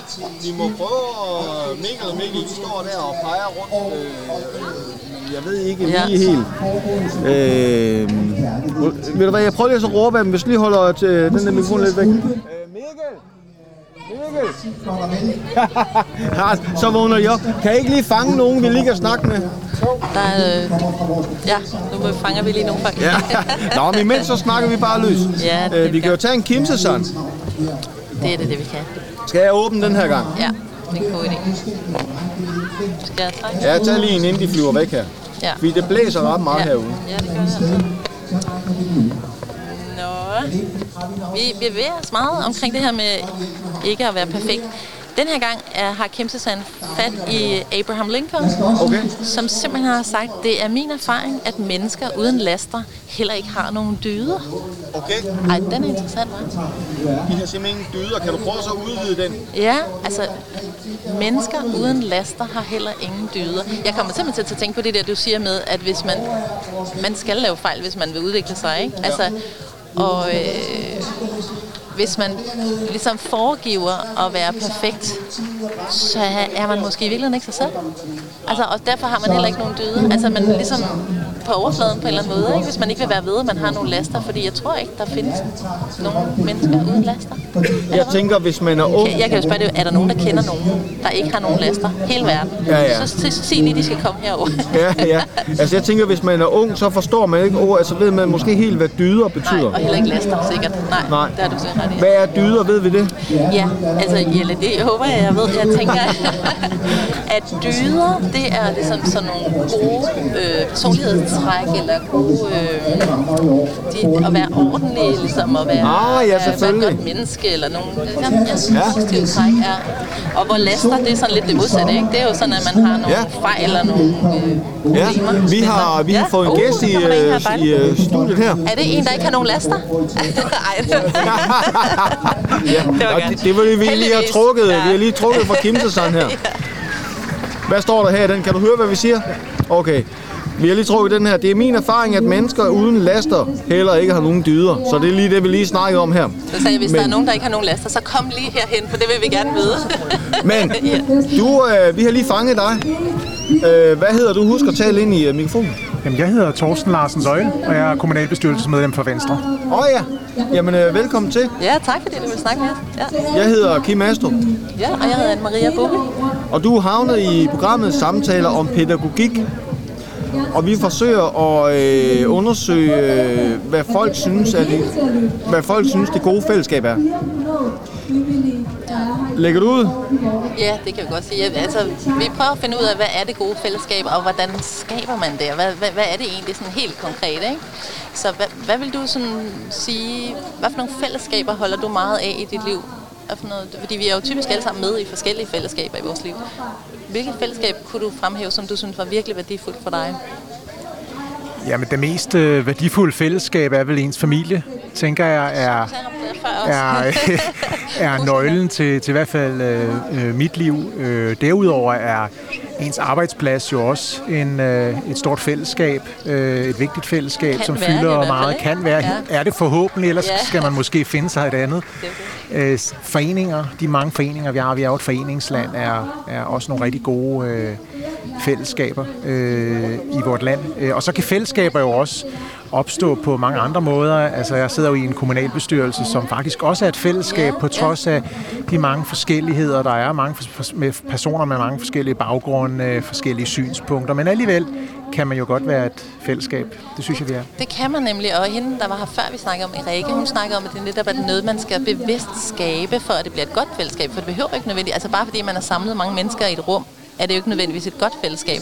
Så hvad er det, der gør det til et godt fællesskab, som du ser det? Jamen, jeg tror, det er et spørgsmål om tillid på den ene side, og så er det et spørgsmål om at få det bedste ud af folk også.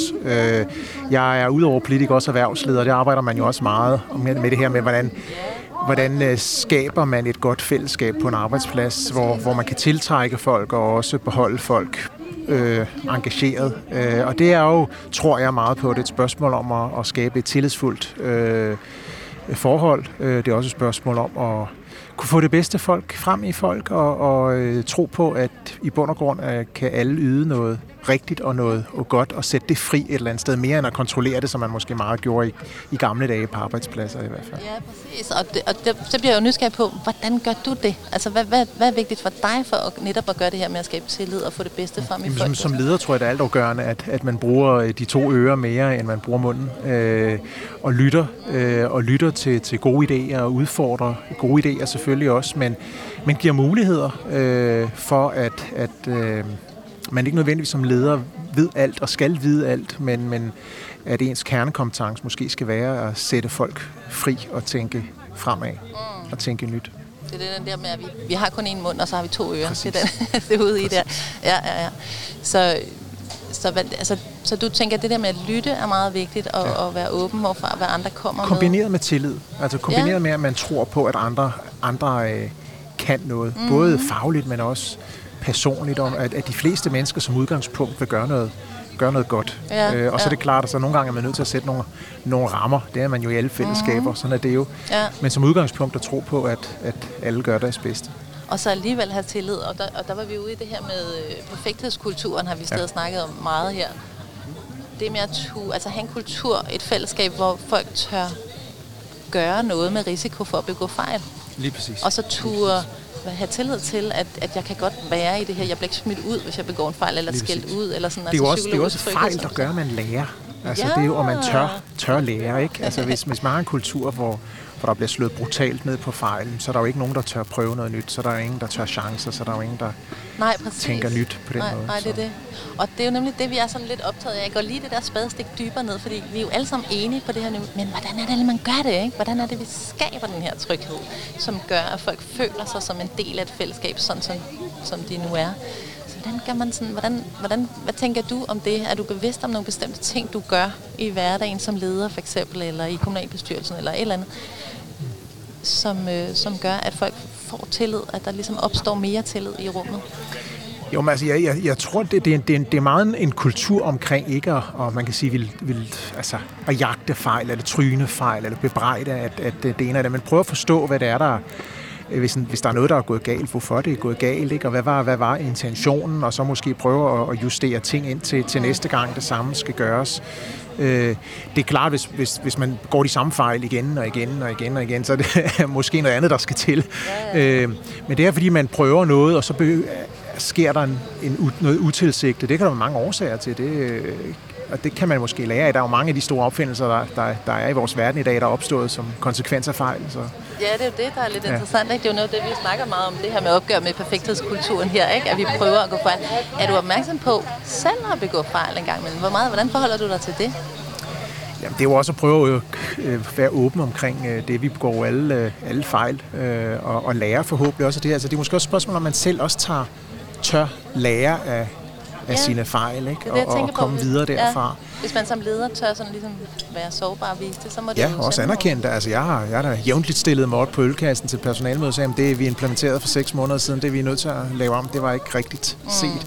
Eller det var måske rigtigt set, men konsekvenserne af det var måske ikke de rigtige, så må man lave det om. Altså, sådan er det jo. Ja. Og der tror jeg, det er vigtigt, at man som leder også går forrest og ligesom anerkender, at noget skulle jeg lave på en anden måde. Så det giver ligesom du bliver så en rollemodel, eller kan man sige noget, som andre kan spejle sig i, ikke? Ja, det snakker vi nemlig også om, det der med, at vi tør synge, selvom det måske ikke lyder helt fantastisk lige her på radioen i Holbæk Havn, ikke? Hold da op.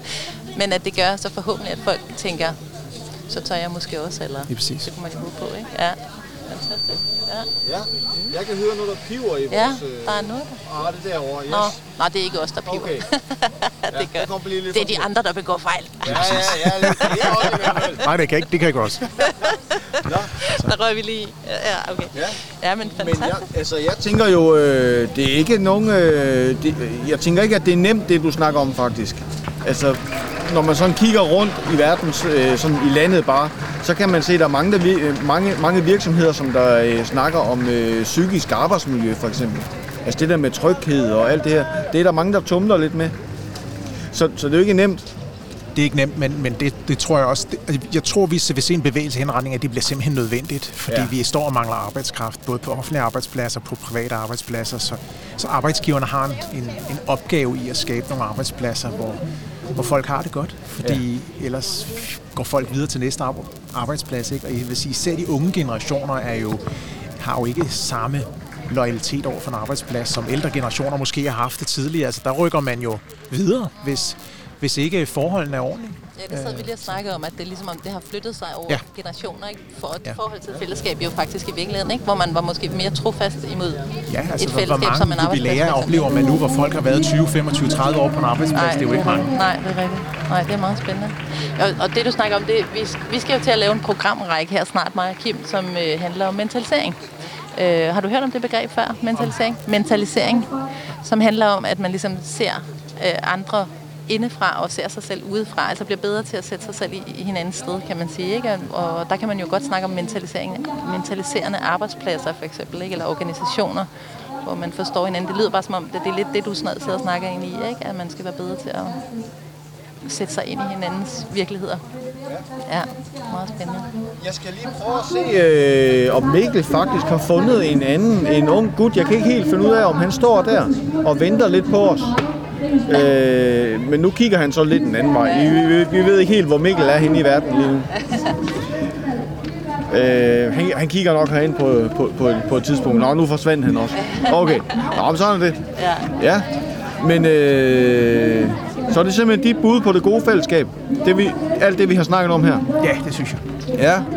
Er der andre ting, du tænker, at du kunne tænke dig at tilføje omkring fællesskaber? Nej, det er jo nogle gode bud. Og det er sjovt, det læner sig jo lidt om meget det, de andre siger. Netop det her med at lytte og tillid og sådan noget. Det er meget fedt. Vi er jo på detektivjagt her for at finde ud af, hvad den Søren gør med det der. Fordi vi tænker, at man netop ikke bare skal tage et fællesskab for givet. Hold da op, nu går det hele. Nu lyder det som om, der kommer et tog. Vi skal ikke bare tage det for givet, det er noget, vi skaber fællesskaber, ikke? Ja, fordi vi snakker, nu ved jeg ikke, hvad du har fået at vide, hvor lang tid det tager og sådan noget, men vi snakker bare løs her. Noget vi snakker om, det var også, at fællesskaber måske har ændret sig med tiden. Altså det billede, jeg har af med gode fællesskaber, er måske noget helt andet i dag. I form af medier og så videre. De spiller en kæmpe rolle, ikke? Hvor jeg sådan tænker, de der mobiler, de fylder simpelthen for meget. Men det kan godt være, at det er et fællesskab for dem jo. Det tror jeg til dels også, det er. Men det er måske på nogle punkter også et mere overfladisk fællesskab, ikke? Og der er jo mange foreninger, der også har haft, især efter corona, nogle udfordringer med at komme tilbage, så de skal også genopfinde sig selv et stykke hen ad vejen, ikke? Men det, jeg tror, det er vigtigt, at vi bliver ved med at bakke op omkring de fællesskaber. Der er jo også nogle tendenser i landet til, at vi bliver mere splittede, end vi har været før. Og der tror jeg, at en ting er familien, men også foreninger, arbejdspladser og andre fællesskaber er vigtige til at blive ved med at binde vores land sammen. Jo, brug for rent neurologisk har vi simpelthen brug for fællesskaber, ikke? Fordi vi interagerer så meget med hinanden psykologisk og faktisk også følelsesmæssigt hele tiden, ikke? Det kan vi slet ikke lade være med. Så en eller anden form for fællesskab skal vi have, men der er også meget ensomhed jo i Danmark. Utrolig meget. Selvom der er adgang til folk alle vegne, så er der meget ensomhed. Det er ret vildt, ikke? Det er ret splittet. Så det er derfor, det er så vigtigt, faktisk, den snak, vi har her, synes jeg. Jeg tænker også, politisk må du jo også være optaget af det, tænker jeg. Jo, og det er helt tydeligt også en problemstilling, især blandt unge, men også blandt mange ældre, der sidder alene. Ja. Og der har vi jo en opgave i at sørge for, at vi bliver ved med at have det her fællesskab, vi har i vores land, og har været kendetegnet for os. Ja, så at det netop er nogle fællesskaber, hvor folk føler sig trygge, og føler sig hører til, ikke? Altså, at de føler det her tilhørsforhold. Det er en vigtig sag. Ja. Mm. Jamen, er det nu, vi siger tak? Tak for dit bidrag, og det var fantastisk, at du gad os at bruge din tid her. Tusind tak skal du have. Ja, det var dejligt. Ja, og god dag. God dag på SKVULP. Fortsat god festival. Ja. Hej. Jamen, det var jo fantastisk. Ja. Vi tager lige en jingle. Ja.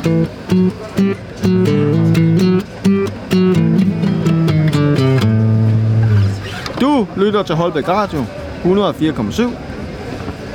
Og det suser ud, og nu blæser det op. Du lytter til programmet Samtaler om pædagogik.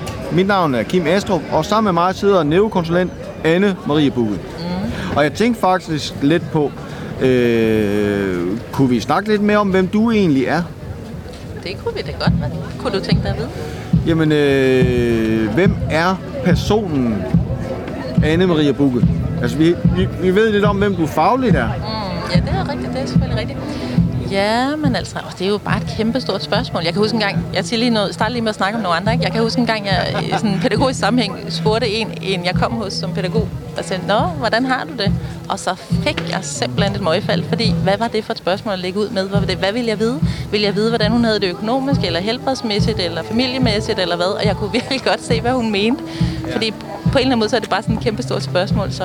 Men nu spurgte du selvfølgelig ikke, hvordan jeg havde det, men hvem jeg er, det er næsten endnu større. Ja. Men jeg skal nok lade være med at give dig et møgfald. Ja, tak. Jamen, det må du også gerne. Det kan jeg faktisk godt bruge. Ja. Men altså, ja, jeg ved, hvis det sådan er jeg. Jeg tænker, jeg bor her i Holbæk, og jeg har nogle børn, og jeg har... nu er der fuld fart på musik. Jamen, det er sådan børnebane, tror jeg, til ud til. Okay. Det er faktisk meget fint. Man kan godt høre os alligevel, får jeg vide. Okay, det er så godt. Ja. Men du har børn? Jeg ser mig selv som et meget kreativt menneske. Jeg kan godt lide at få nye idéer. Jeg har sådan... Ja. Er det bedre? Ja. Og kreativt, både sådan, jeg kan godt lide at male og synge og sådan noget, men også bare i det hele taget tænke nyt. Altså at tænke tanker og snakke med folk, der tænker tanker, ligesom vi gør nu. Altså det her med at sidde og udforske og være nysgerrig på og udvikle os og udfordre os og sådan noget. Det synes jeg er mega spændende. Det kan jeg rigtig godt lide. Fedt. Og så skal det være noget, der er forankret til noget, der gør en forskel. Ja. Det er virkelig vigtigt for mig. Men er du sådan en, der har dyr, for eksempel? Altså, jeg kan rigtig godt lide dyr, men jeg har ikke nogen dyr. Jeg bor i lejlighed lige i øjeblikket. Jeg synes ikke, man kan være bekendt at have hverken hund eller kat i en lejlighed. Og jeg synes heller ikke, konceptet akvariefisk og fugle og sådan noget, synes jeg faktisk heller ikke er så fedt. Jeg er meget, meget glad for frihed selv, så jeg ville være ked af at tage den fra nogle andre. Ja, jeg har det lidt stramt med fugle også. Ja. Altså, jeg har hørt, at... Jeg ved godt, de kan have det godt. Det skal vi ikke... Nej, og du skal heller ikke træde nogle år tæerne. Nej, det er det. Jeg har hørt, at fisk har en hukommelse på 4 sekunder. Nogle fisk, ikke? Okay. Så når de kommer over på den anden side, så har de glemt, hvor de var. Så har de glemt, hvor så er det... Ja, lad os håbe det, og du har ret. Ja, men jeg kan rigtig godt lide dyr. Altså, jeg synes, det er jo... Ja, jeg er også sådan relativt spirituel. Jeg synes, det er det her med, at vi alle sammen deler en eller anden form for energi. Alle sammen, både dyr og planter og mennesker. Vi er alle sammen i en eller anden form for... Nu bliver det meget langhåret. En eller anden form for kosmisk fællesskab her på jorden, og vi har en opgave. Ja. Sammen. Jamen, det er jo en del af det der med at være åben, ikke? Altså, jeg har valgt at tro på alting. Fordi for netop ikke også at sætte mig fast på noget. Og vi ved jo dybest set ikke, hvad der er ret langt ude i rummet. Nej, det er rigtigt. Og det er det der med, at om 50 år, så sidder vi og griner af os selv. Ja, lige præcis. Men det er netop også det, altså vi har været lidt inde på det der med, hvis man skal arbejde med mennesker, så er man simpelthen nødt til at være åben for deres verdenssyn, ikke? Rigtig vigtigt, ja. Der kan man ikke være lukket. Nej, det kan man sagtens, men man kommer ikke så langt med det. Nej, altså jeg har også sunget religiøse sange sammen med folk, der var religiøse, uden at jeg havde den samme religion, ikke? Jo, fordi du simpelthen, det var vigtigt for dem. Ja, simpelthen. Det giver mening. Ja. Men er du sådan en bymenneske? Nej, det er jeg heller ikke nødvendigvis. Altså, jeg har det også sådan, jeg er meget blandet faktisk. Jeg kan godt lide alle mulige ting. Jeg kan rigtig godt lide at være inde i København for eksempel, og her sådan en dag som i dag, festival og sådan noget. Ja. Jeg elsker også at være ude på landet og bare stå og kigge op på stjernerne, eller kigge ud over en mark og lægge mærke til en mælkebøtte, hvor flot den er og sådan noget. Jeg elsker at tage billeder i naturen, især detaljer af naturen, det synes jeg, kan jeg rigtig godt lide. Det har jeg godt lagt mærke til. Jeg kan godt lide det hele. Altså, jeg er også sådan en, jeg kan godt lide. Og det er vigtigt for mig med fokus. En ting, der er rigtig vigtigt for mig, det er fokus. Det er, at jeg prøver at være bevidst om at holde et fokus, som giver mig energi og som gør mig glad. Ja. Altså, fordi jeg tænker, at det er ikke så meget det, der er omkring mig, der egentlig er afgørende for, om jeg har det godt eller ej. Det er, hvordan jeg vælger at se på det, og hvad jeg vælger at se på, der afgør det. Og det er også noget, det hjælper andre mennesker med. Ja, og det er faktisk også et tema i alle programserierne under samtaler om pædagogik. Det der med at have et positivt fokus på det, der virker. På trods af alle de udfordringer, der er inden for det pædagogiske område. Ja, det er enormt vigtigt. Ja. Og ikke kun i det pædagogiske. Altså, jeg kunne jo godt tænke mig, at det blev udbredt. Det gør det jo også i coachingverdenen. Der er det jo en kæmpe ting. Altså det her med at have fokus på... Altså være bevidst om, at vi selv faktisk vælger vores fokus, og dermed former og skaber vores livskvalitet. Ja. Det er faktisk kæmpestort. Altså, at vi faktisk får øje på det her. Vi har en kæmpe magt der. Ja. Simpelthen ved at styre vores fokus. Men... Og det er jo det, jeg synes gør livet lidt svært en gang imellem. Det er det der med, at der er forskellige syn på, hvordan ting hænger sammen. Altså, og der tænker jeg specifikt på det der med, at nogen siger, at tanken kommer først, og så kommer følelsen bagefter. Men der er helt sikkert nogen, der også siger det omvendt. Ja, det er rigtigt. Men hvad tænker du? Jeg tænker, at det er svært at sige. Altså tit er det tanker, der kommer først, vil jeg sige. Men jeg tænker ikke, man kan sige det sådan. Der er ikke rigtig nogen regler for det der. De hænger bare mega meget sammen. Vores krop og vores tanker og vores følelser hænger fuldstændig sammen. I en grad, så at hvis vi ændrer vores kropssprog, vores stilling, altså den måde, vores krop er på, hvis vi for eksempel bare retter vores ryg, så ændrer vores tilstand sig, og det betyder også, at vores tanker og vores følelser ændrer sig. Så vi kan jo virkelig påvirke vores egen tilstand meget mere, end vi går rundt og tror. Ja, og nu hvor du siger det der, jeg sidder jo her.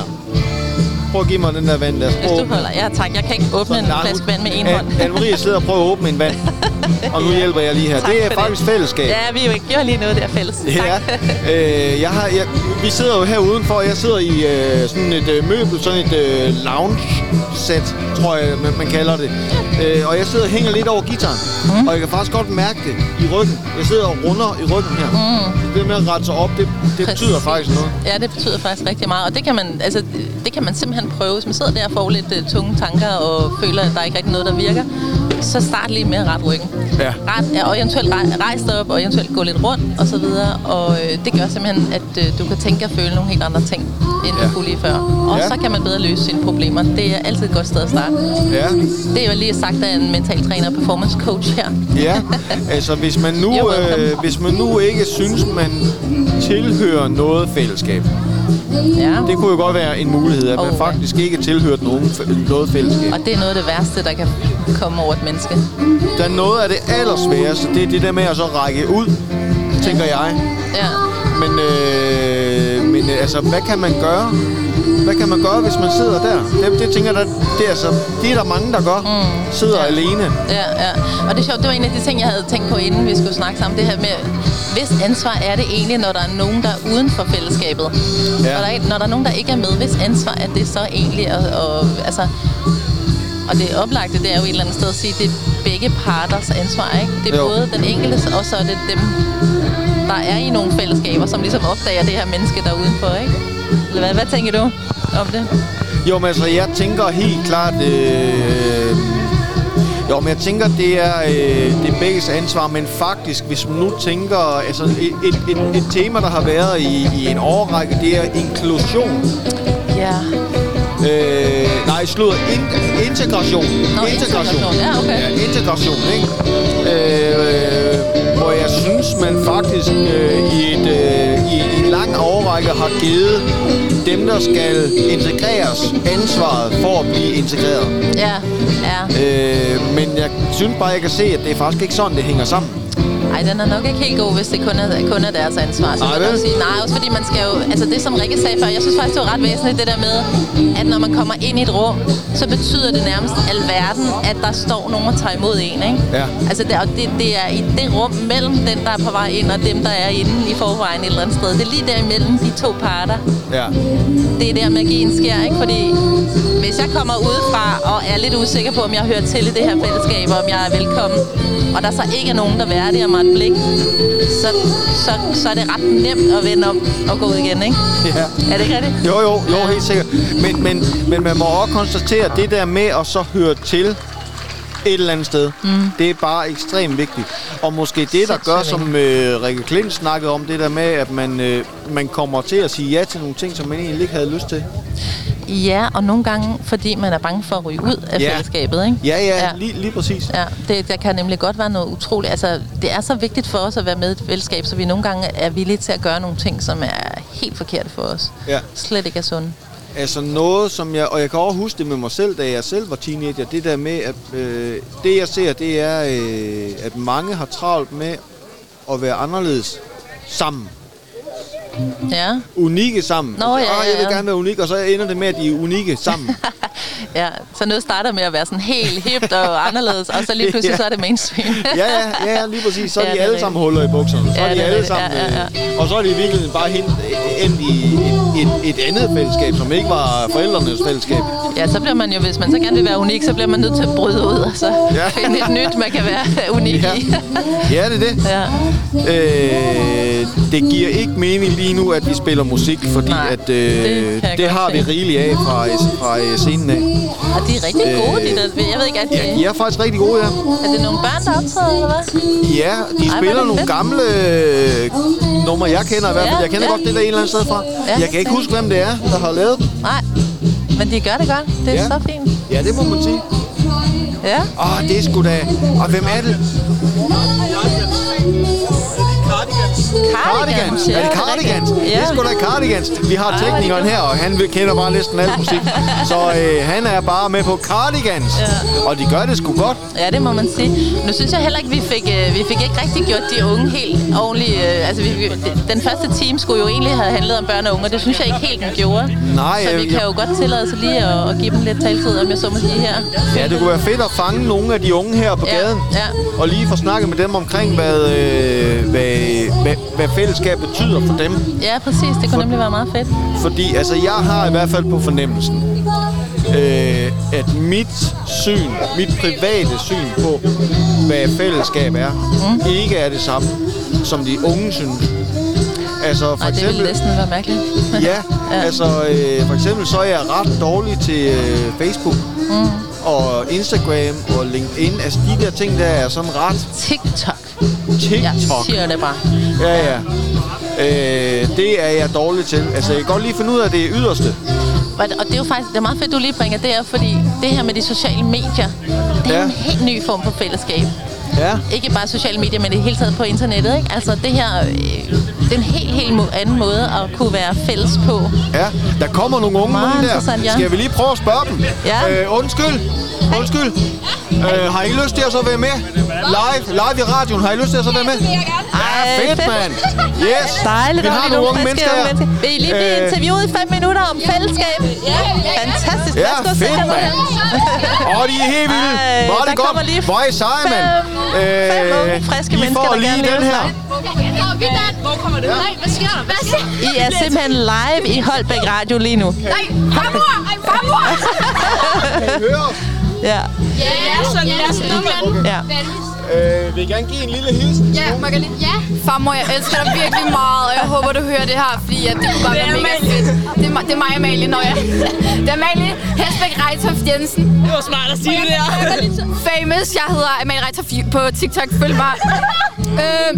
Hej, farmor. Jeg elsker dig rigtig meget, og det er mig, Oscar. Ja, det er godt at sige, hvem du er. Ja. Kig lige over vandet, så kan du nok se mig hoppe på et tidspunkt. Altså alle farmødre, I skal lige lytte nu. Ja, alle farmødre i hele verden. Også bedstemor, jeg ved, du ser med. Mormor, jeg elsker dig. Ej, lige lyst til lynhurtigt at sige, hvad I hedder og hvor I kommer. Ja, jeg hedder Asta, og jeg kommer fra Lejre, men jeg går på Sejrgårdsskolen i Tølløse. Okay. Ja, jeg hedder Isabella, og jeg kommer fra Tølløse, og jeg går også på Sejrgårdsskolen. Jeg hedder Sofie, jeg kommer også fra Tølløse og går også på Sejrgårdsskolen.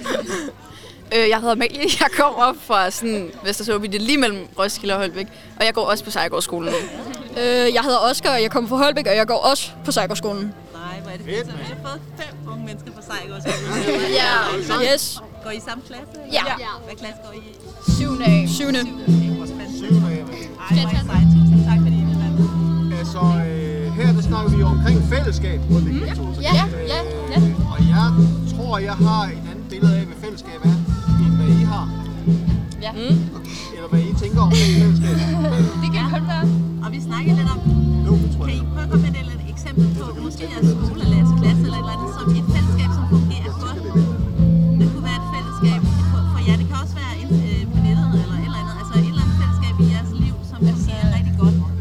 Altså, der er jo fritidsaktiviteter, og altså, der er jo fodbold og gymnastik og ridning og musik og sådan noget. Og i klassen, hvis der er godt... Hvad? Går du til? Nej. Det er travlt. Har I dit liv? Det er især sådan nogle af dem fra klassen, især nogle af dem, der sidder her. Ja. Og så er der, jeg går til gymnastik, så der er også ret godt fællesskab. Det er ret hyggeligt at være sammen med dem og sådan noget. Ja. Altså, nu går jeg jo til fodbold, og så er vi jo meget sammenholdt i det, også når vi skal spille på banen, og sådan, ja, og vi er rigtig gode venner alle sammen, også på mit fodboldhold. Så. Ja, man hæpper meget på det. Ja, så man er også meget sådan, ja. Jamen, cross er også et rigtig godt sted at have fællesskab. Ja. Ja. Er der andre, der vil sige noget? Altså, jeg føler også, at i skolen, så er der også et rigtig godt fællesskab. Sådan, for eksempel, vi går i samme klasse, og sådan, at være sammen med sine venner fra klassen, det kan også give rigtig sådan, godt fællesskab. At sådan, lave nogle hyggelige ting som det her, og bare være sammen med forskellige i grupper, og sådan, eller også alle sammen være på tur med klassen. I dag var vi også på tur med klassen, og det var rigtig hyggeligt. Ej, hvor dejligt. Fordi vi har jo vi har den mission i det her program, at vi vil kigge på, ikke bare, at der er fællesskaber, det er vi alle sammen enige om, det er godt med fællesskaber, men hvad er det egentlig et godt fællesskab er, og hvordan skaber man det? Fordi det er ikke bare, de er der jo ikke bare, de der fællesskaber. De er der, fordi vi gør et eller andet i dem, og det er det, vi er interesseret i. Altså sådan, når man holder sammen og sådan bakker op om hinanden, og sådan, kan sådan udskyde sin egen behov lidt for de andre, og så sådan noget. Og god pointe. Ja, meget det, sådan holde sammen, og sådan, hvis man har et problem med en af de andre, så i stedet for bare at gå og sådan, tage et grimt om de andre til andre, så bare sådan snakke sammen om det. Finde ud af det. Ja. Jeg får snakket sammen om de ting, der sker. Tag det op, så man ikke bare lader det ligge. Er det det, I tænker sådan? Ja. Vi snakker. Ja. Altså, jeg bliver lidt nysgerrig. Jeg har jo en datter på jeres alder, og jeg kan godt mærke, at jeg er ikke særlig populær. Hvad betyder jeres forældre for jer? Altså, sådan uden referat, det kan I så ikke være, men så kan I jo sige nogle pæne ting jo. Altså, man elsker dem jo rigtig meget, men når man er sammen med sine venner, vil man jo nok bare gerne være sammen med sine venner. Yeah. Altså, de har været meget støttende overfor mig. Jeg har haft en periode, hvor jeg har haft det ret hårdt. Så de var ret gode til at sådan, støtte mig, og sådan, også da jeg sådan, var ked af det og sådan noget. Ja. Det er sådan nogen, der altid er der for en, og sådan, man elsker dem virkelig, virkelig meget. Og sådan, også sådan, fordi jeg blandt andet lige flyttet skole, fordi jeg kom fra noget ret hårdt. Så sådan, i al den tid, der har de bare været der rigtig, rigtig sådan meget for mig, og sådan virkelig vist igen, sådan, hvad en familie er, når man holder sammen og sådan noget. Wow. Jamen, jeg elsker også mine forældre rigtig højt, og de har også været der for mig i en hård periode, jeg havde. Okay, fantastisk. Ja, og det er sjovt, I nævner det der med, at... jeg synes også, at ens forældre sådan, betyder virkelig meget for en, at man ligesom har dem til at snakke om alt, hvad man har brug for, og altså, selvfølgelig kan man, altså nogle gange kan det jo godt være svært at forstå hinanden, når vi ligesom er fra forskellige generationer, men at bare man har hinandens sådan, ryg, og de altid er der for en, er sådan, det er det vigtigste, synes jeg, og at man ved, de er der for en, det er helt klart det vigtigste. Ja, fordi familien er jo også et fællesskab, helt klart. Og det er jo meget interessant, fordi selvom man ikke nødvendigvis er enige, altså det er I jo sikkert ikke altid med jeres forældre, tænker jeg, det vil være ret mærkeligt.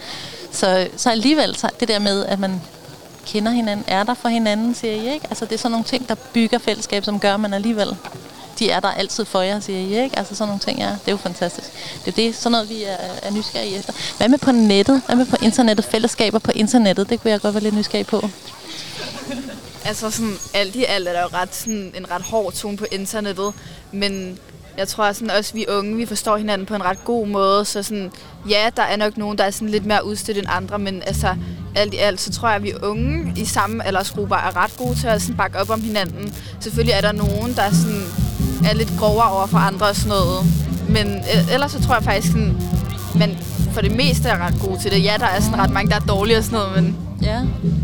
Jeg tror også, det handler meget om at finde de rette venskaber.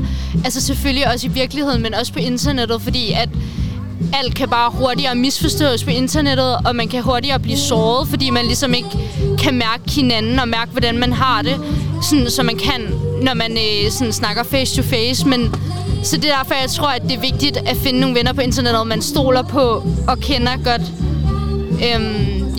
Men det interessante er jo så, hvordan finder man de fællesskaber, ikke? hvordan hvad vil I sige, som var et godt råd til folk sådan for at finde et godt fællesskab? Hvordan kan man vide, det er et godt fællesskab, man er i på nettet?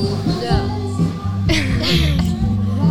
Altså, sådan, jeg tror bare, hvis man ser sådan nogen, der ser søde ud på internettet, så tror jeg bare, at man skal være sådan der, springe ud der og være sådan, skrive til dem sådan, så prøve at åbne en mulighed for et venskab og sådan noget. Sådan, prøve at sådan være lidt mere udadvendt og ikke så indadvendt, fordi at, jeg tror, at hvis man bare går og holder sig for sig selv, så er det også lidt sværere at få nye venskaber, men hvis man er meget udadvendt og prøver også på nye venskaber, så tror jeg, det er ret let. Fællesskabet på nettet frem for fritidsaktiviteten? Altså meget fylder, hvis nu kunne dele det op i procent? Altså sådan, jeg synes helt klart, at det i virkeligheden er meget bedre end internettet, fordi at sådan, der kan man, i virkeligheden kan man bedre udtrykke sig og vise, sådan, hvor meget man holder af hinanden. Sådan, ja, man kan jo skrive det til hinanden og sådan noget, sådan, kan du være sammen, og jeg glæder mig til at se det, og sådan, der kan man vise, at man er glad. Men sådan, i virkeligheden, der kan man bare grine sammen og være sådan, til stede og sådan noget. Jeg kan jo selv mærke, altså jeg forstår det ikke helt. På jeres niveau kan jeg ligesom fornemme sådan i dagligdagen, men alligevel fylder det faktisk mere, end jeg synes er godt, nettet.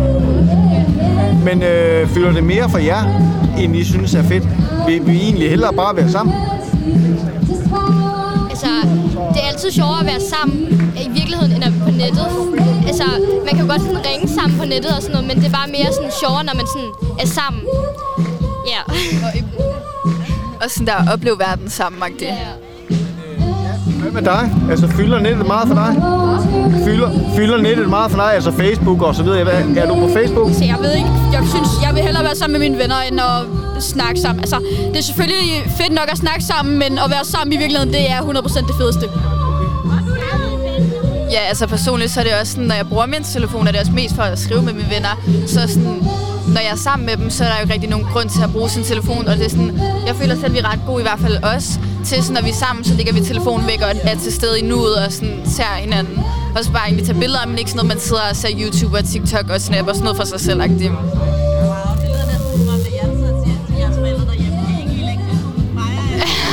Altså selvfølgelig er vi alle sammen på telefonen, men jeg tror også, det er meget sådan med at snakke med venner.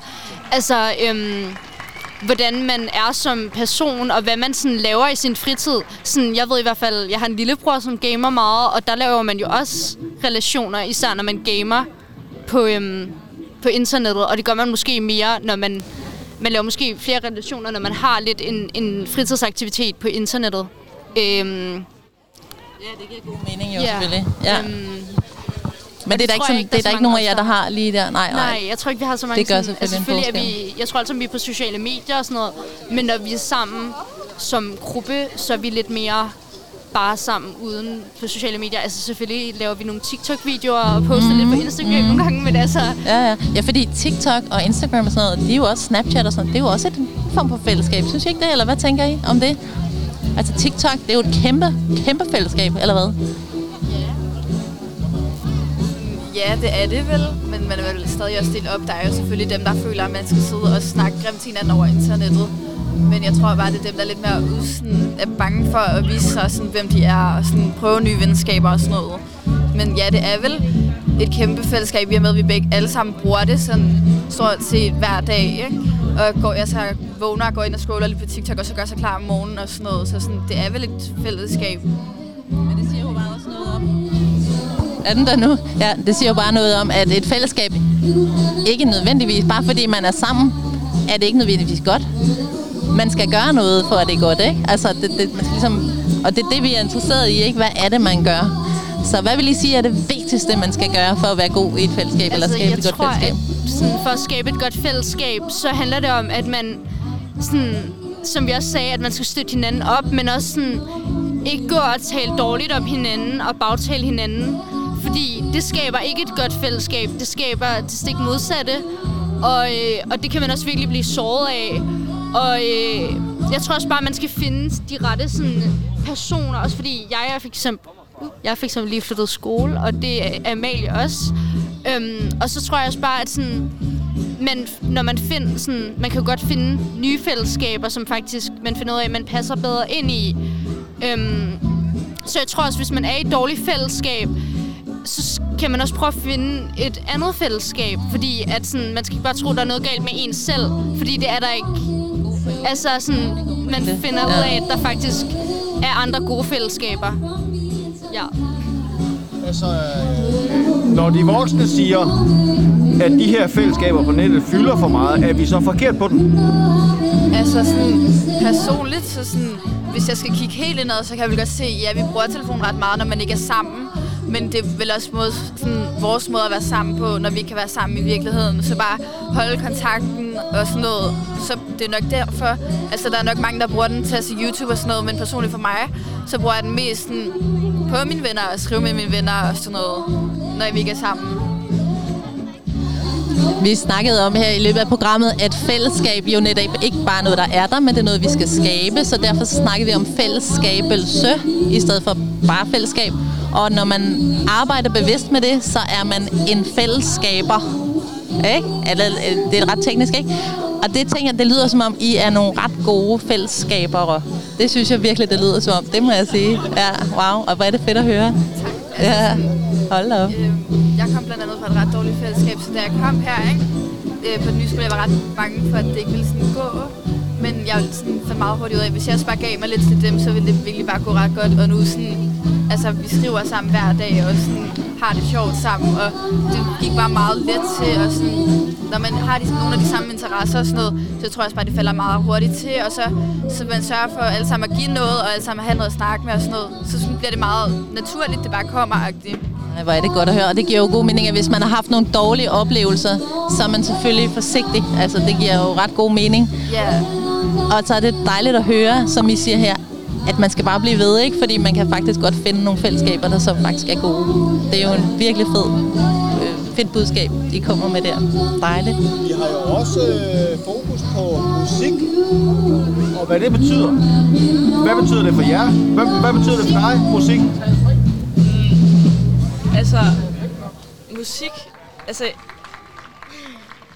det ved jeg ikke helt. Det er sådan... Det kan være, du får nogle tanker, når de andre snakker.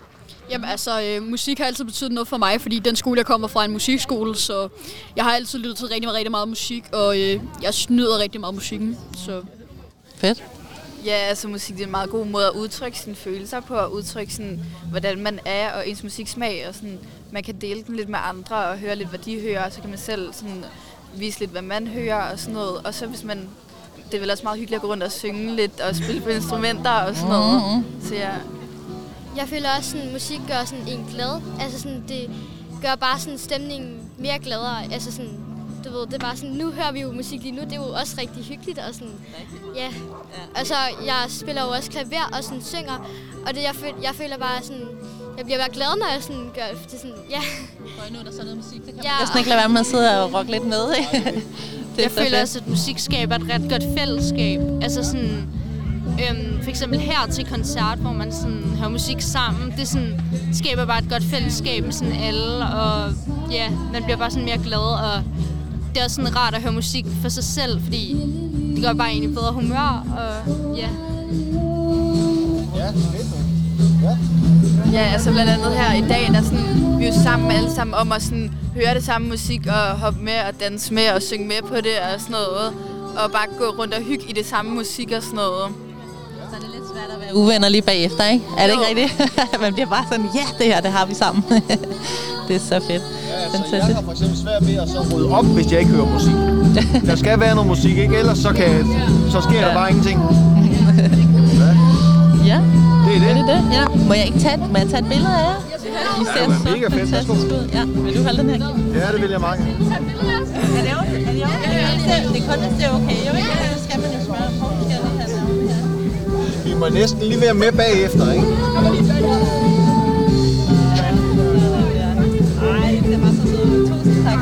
Kunne I ikke prøve at så stille jer herom bagved, så kunne I lave en selfie? Ja, fedt. Hvorhen bliver det vist det her? Hvorhen bliver det vist?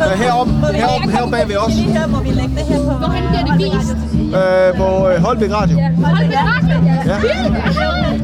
Ja. Må vi lægge det her på Holbæk Radio på Facebook-siden? Ja. Hvis de lige stiller sig om bagved os, så får vi en selfie bag os her. Vi tager simpelthen selfie af de unge mennesker her. simpelthen... Om vi bukker sådan noget, eller?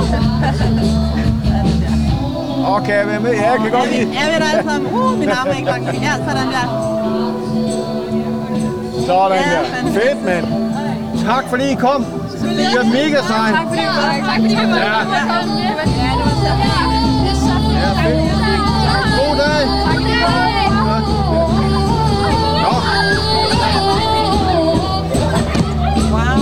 Ej, hvor var det livsbekræftende, hva'? Se ikke nogen søde mennesker. Ja, det må man sige. Hold nu fast, de skønne unge mennesker. Det lyder jo helt gammel, hva'?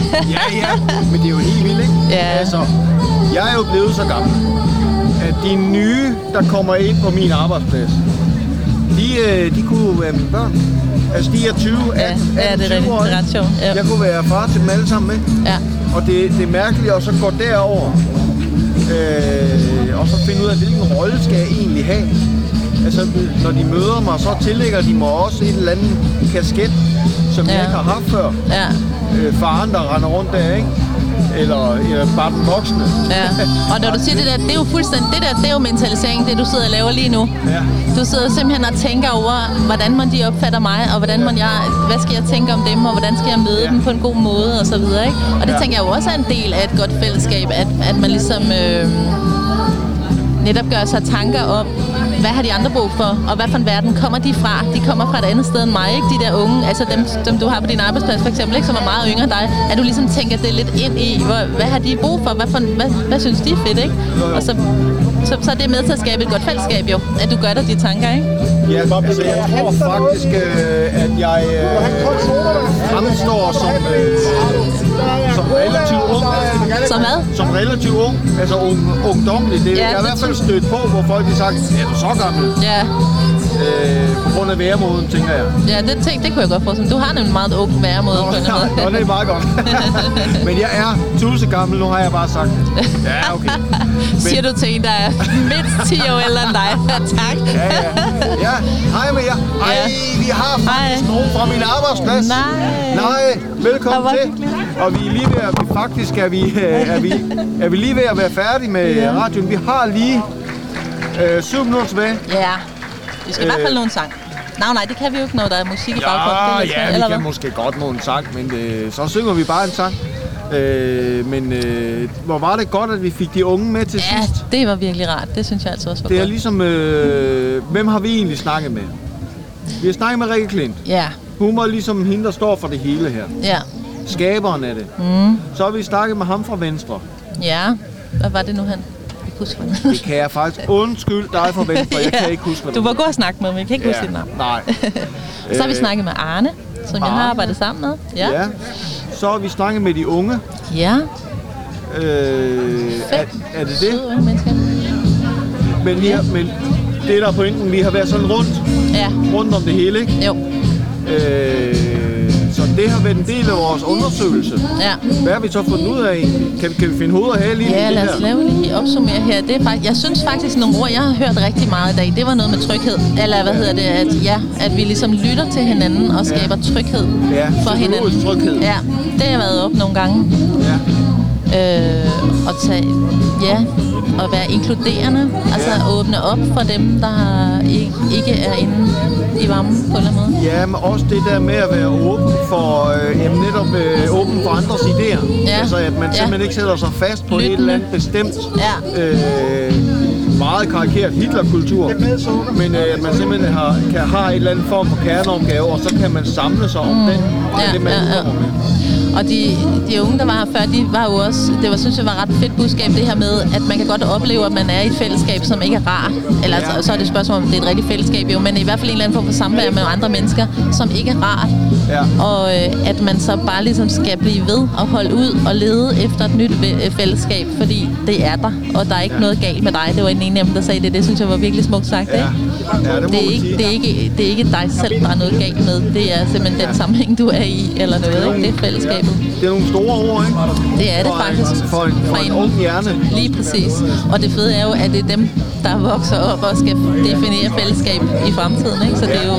Jeg var helt blown away over at høre, hvor meget de lagde vægt på det her med at være sammen fysisk, ikke? Eller sådan live. Det var virkelig fedt. Ja, det må man sige. Ja. Det kom faktisk så forældre derude, bare tag det roligt. Der er ingen problemer. Lige præcis. I hvert fald ikke lige her med de her.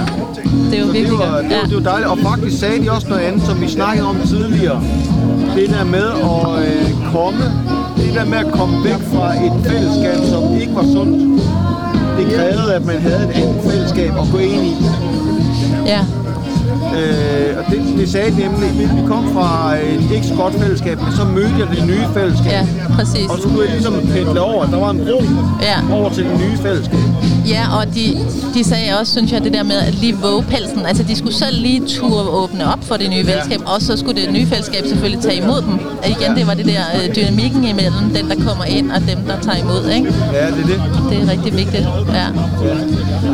Og så synes jeg faktisk også, at det lyder... Altså, en anden god point, synes jeg faktisk, at vi er i hvert fald blevet bekræftet i, at det er noget, man gør. Det er ikke bare noget, vi skal tage for givet. Nej, det er noget, man gør. Det er noget, man deltager aktivt i. Det må man sige, ja. Og man skal også vedligeholde det, ikke? Ja. Ja, men man bliver vel også inviteret på en eller anden vis, ikke? Jo, hvis man gør. Eller hvad tænker du? Ja, men så, det kan godt være, at man gerne vil være en del af et fællesskab, men hvis man ikke bliver inviteret i det, så kan det være svært at komme indenfor os, ikke? Jo. Så det er jo begge veje på et eller andet vis. Ja, det er begge veje, ikke? Man skal ligesom selv gøre noget, og så skal man også inviteres ind, ja. Det er så ja, det kan vi godt. Jeg synes godt, vi kan konkludere i hvert fald, at det er noget, vi skal arbejde med alle sammen. Alle sammen skal være bevidste om, at fællesskab det er ikke bare noget, vi har. Vi skal lave fællesskabelse i de sammenhæng, vi er i, og så dermed så bliver vi fællesskabere. Ja, jeg synes også, ham fra Venstre, som vi ikke kan huske hedder, undskyld igen, han snakkede noget om det der med dem, der har ledelsen, faktisk har ansvaret for at skabe en god kultur. Om, at der er en eller anden, der tager lederskab for den proces. Ikke? Og det sker jo helt automatisk i fællesskaber. Nogle er mere ledertyper end andre, og de får ligesom et ansvar faktisk.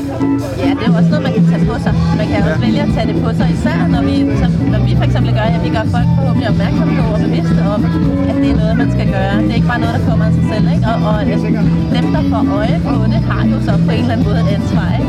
Og man så tager det på sig eller ej, det er jo så lidt forskelligt. Men det er rigtigt, den er også vigtig at få med, at det skal siges højt.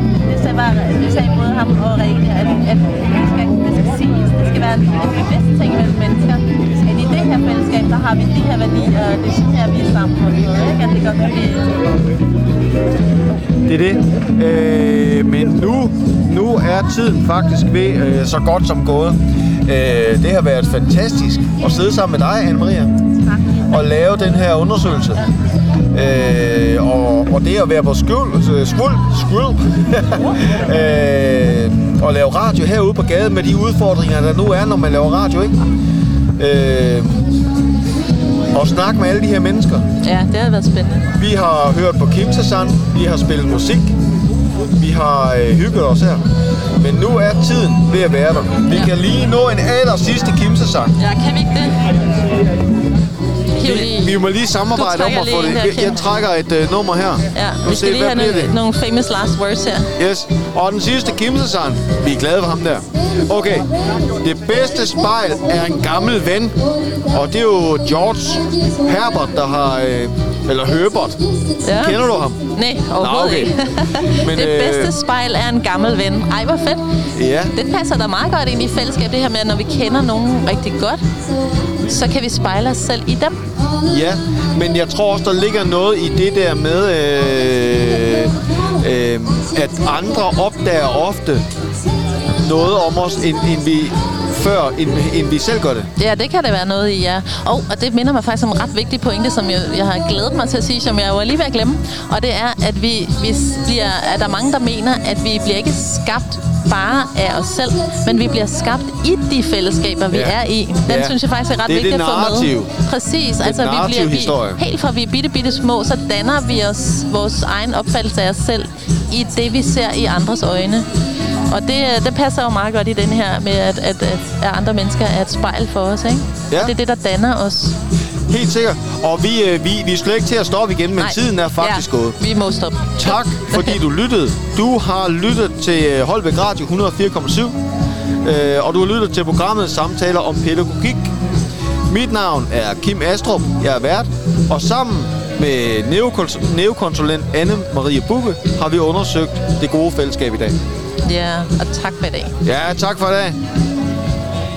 Du lytter til Live SKVULP Festivalradio på 104,7. Lavet i samarbejde med Holbæk Radio.